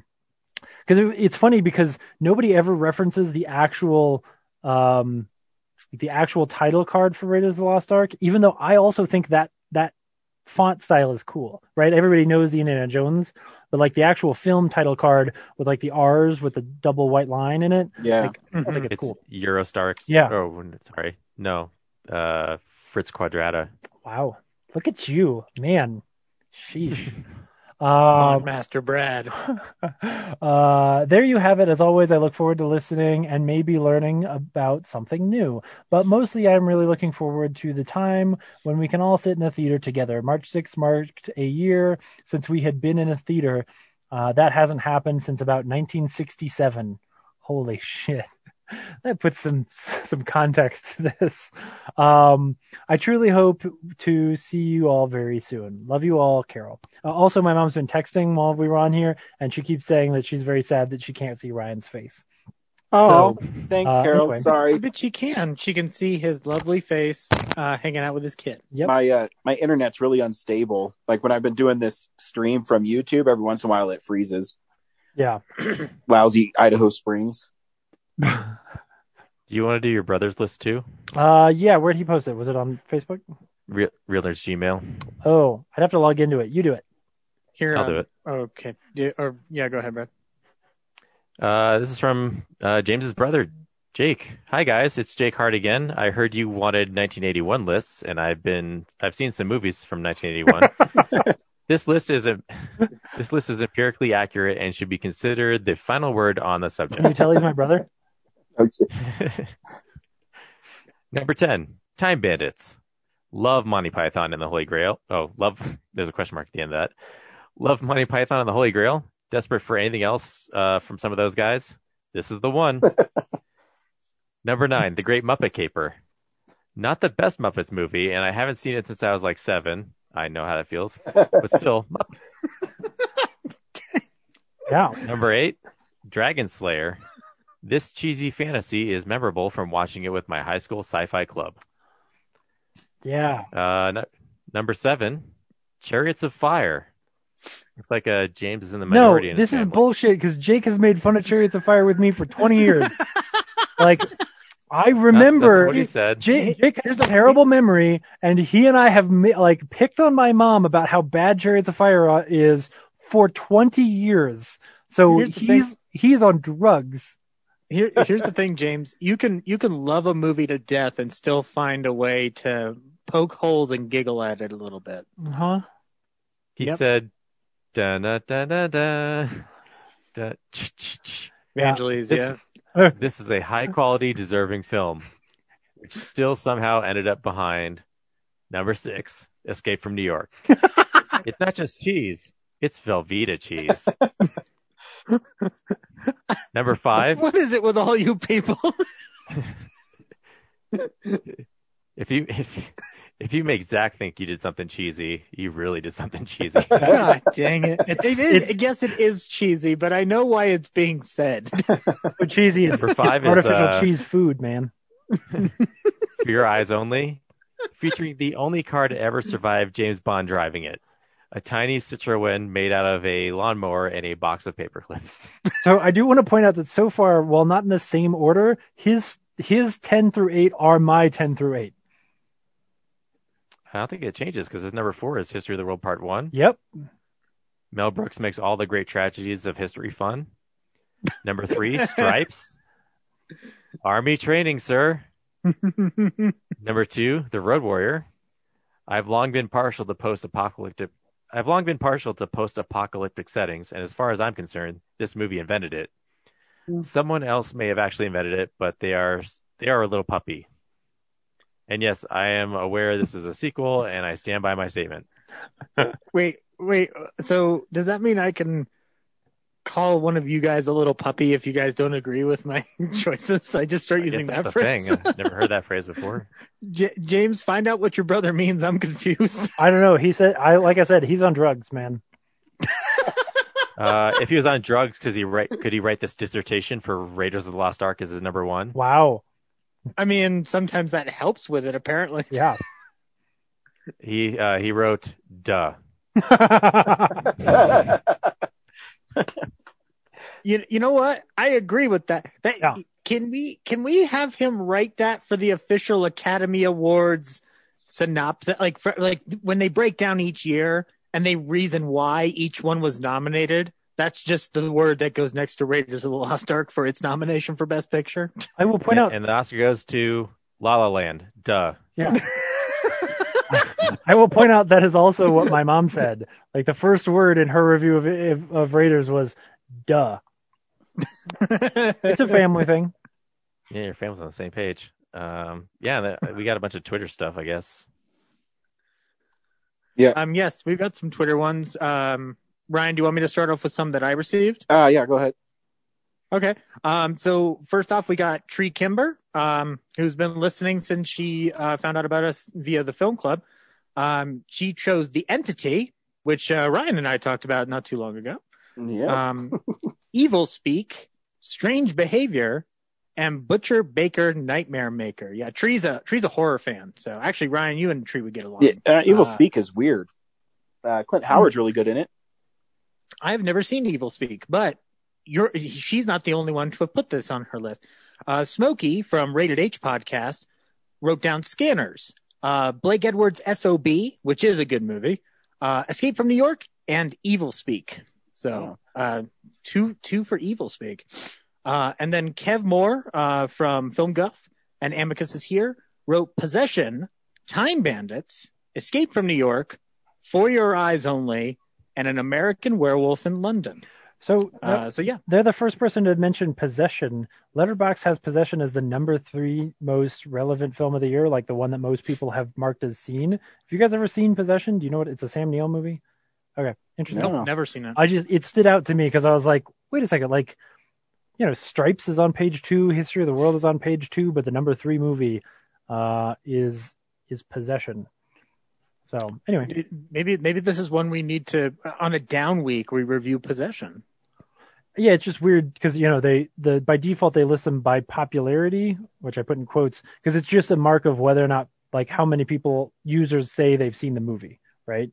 So the top 3 movies are Raiders, Evil Dead, and then Possession before American Werewolf, which is crazy to me. Sweet. And then Tyler Maybe, one of the co-hosts of Pop Culture Brews, wrote Escape from New York, Raiders of the Lost Ark, Friday the 13th Part 2, and Stripes. Nice. Our friend Andy also just put Stripes. So that's right.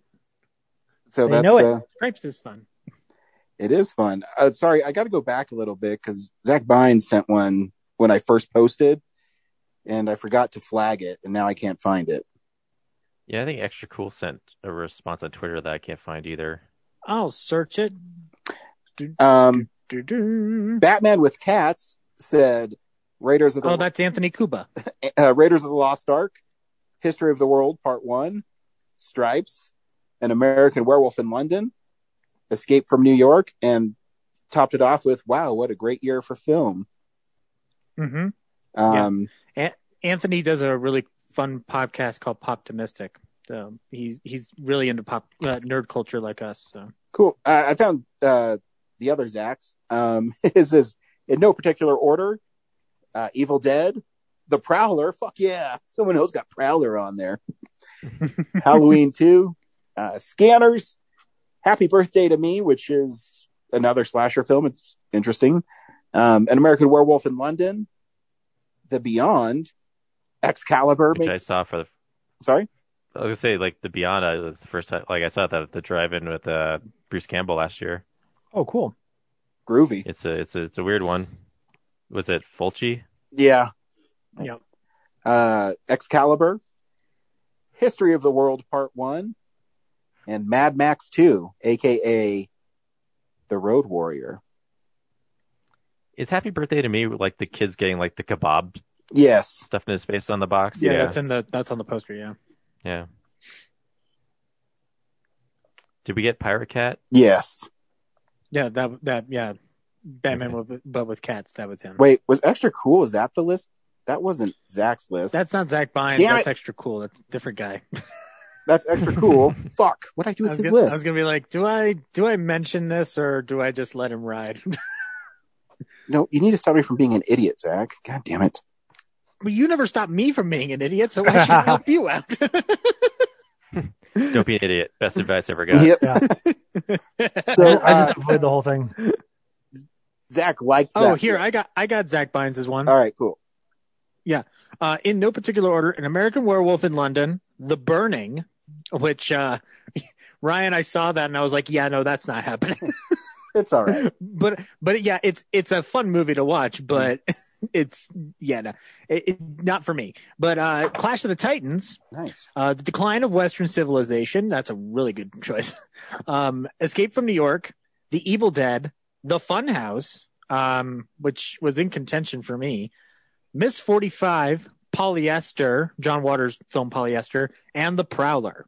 Prowler showed up on 3 people's list. Nice.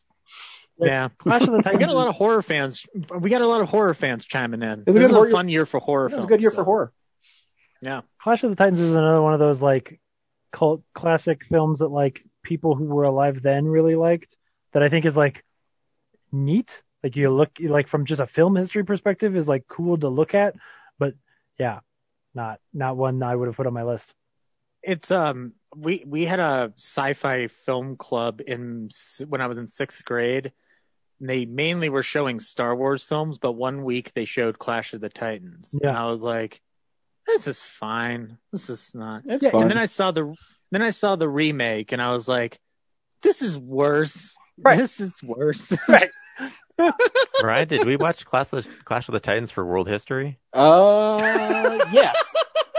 It's very important to us to know the Medusa story. No, you did not. Yeah, I think it's like a Greek mythology thing. Oh, public school, man. The best. Here, James, I've got a good one for you. You want to hear an actual true thing? Science class in 7th grade. It was a snowy day or like whatever those dead days, like holiday days.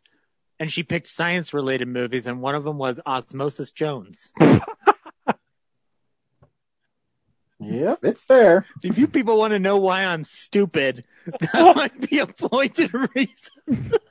Do you want to know why I don't know much about molecular science? Because Chris Rock taught me about it. I'd also like to point out, as Zach Bynes has his own podcast now, Talking Trauma. Yep. You can listen to it on YouTube. And I will be a guest on one of the episodes very soon. Oh my gosh. Very good.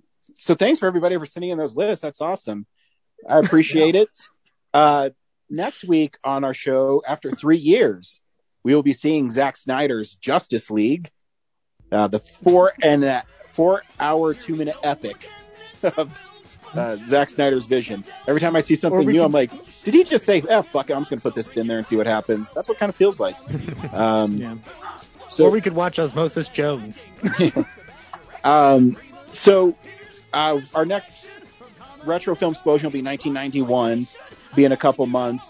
Also, we are going to be doing our 100 favorite films from our 10 years as a podcast, where we will debate those.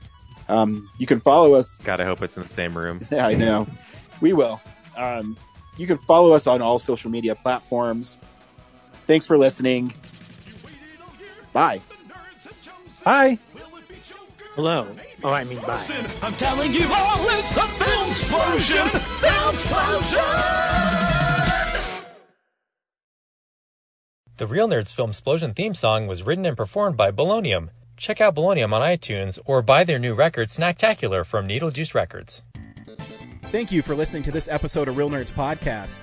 Real Nerds Podcast is a production of Nebulous Visions Multimedia. Thank you to Sparks Mandrill and Plan 9 Studios for our kick-ass theme song. Also, if you're in the Denver area and you're looking for a cool place to see movies, we see them at the Alamo Drafthouse in Littleton and now also in Sloan's Lake. Thank you to Colorado Coins, Cards, and Comics for supplying us with all our comic needs, especially you, Andrew. You know who you are. And a big shout out to James's mom. I'm giving you an electronic hug that you can feel through the airwaves. Thanks for listening, and have a nice day.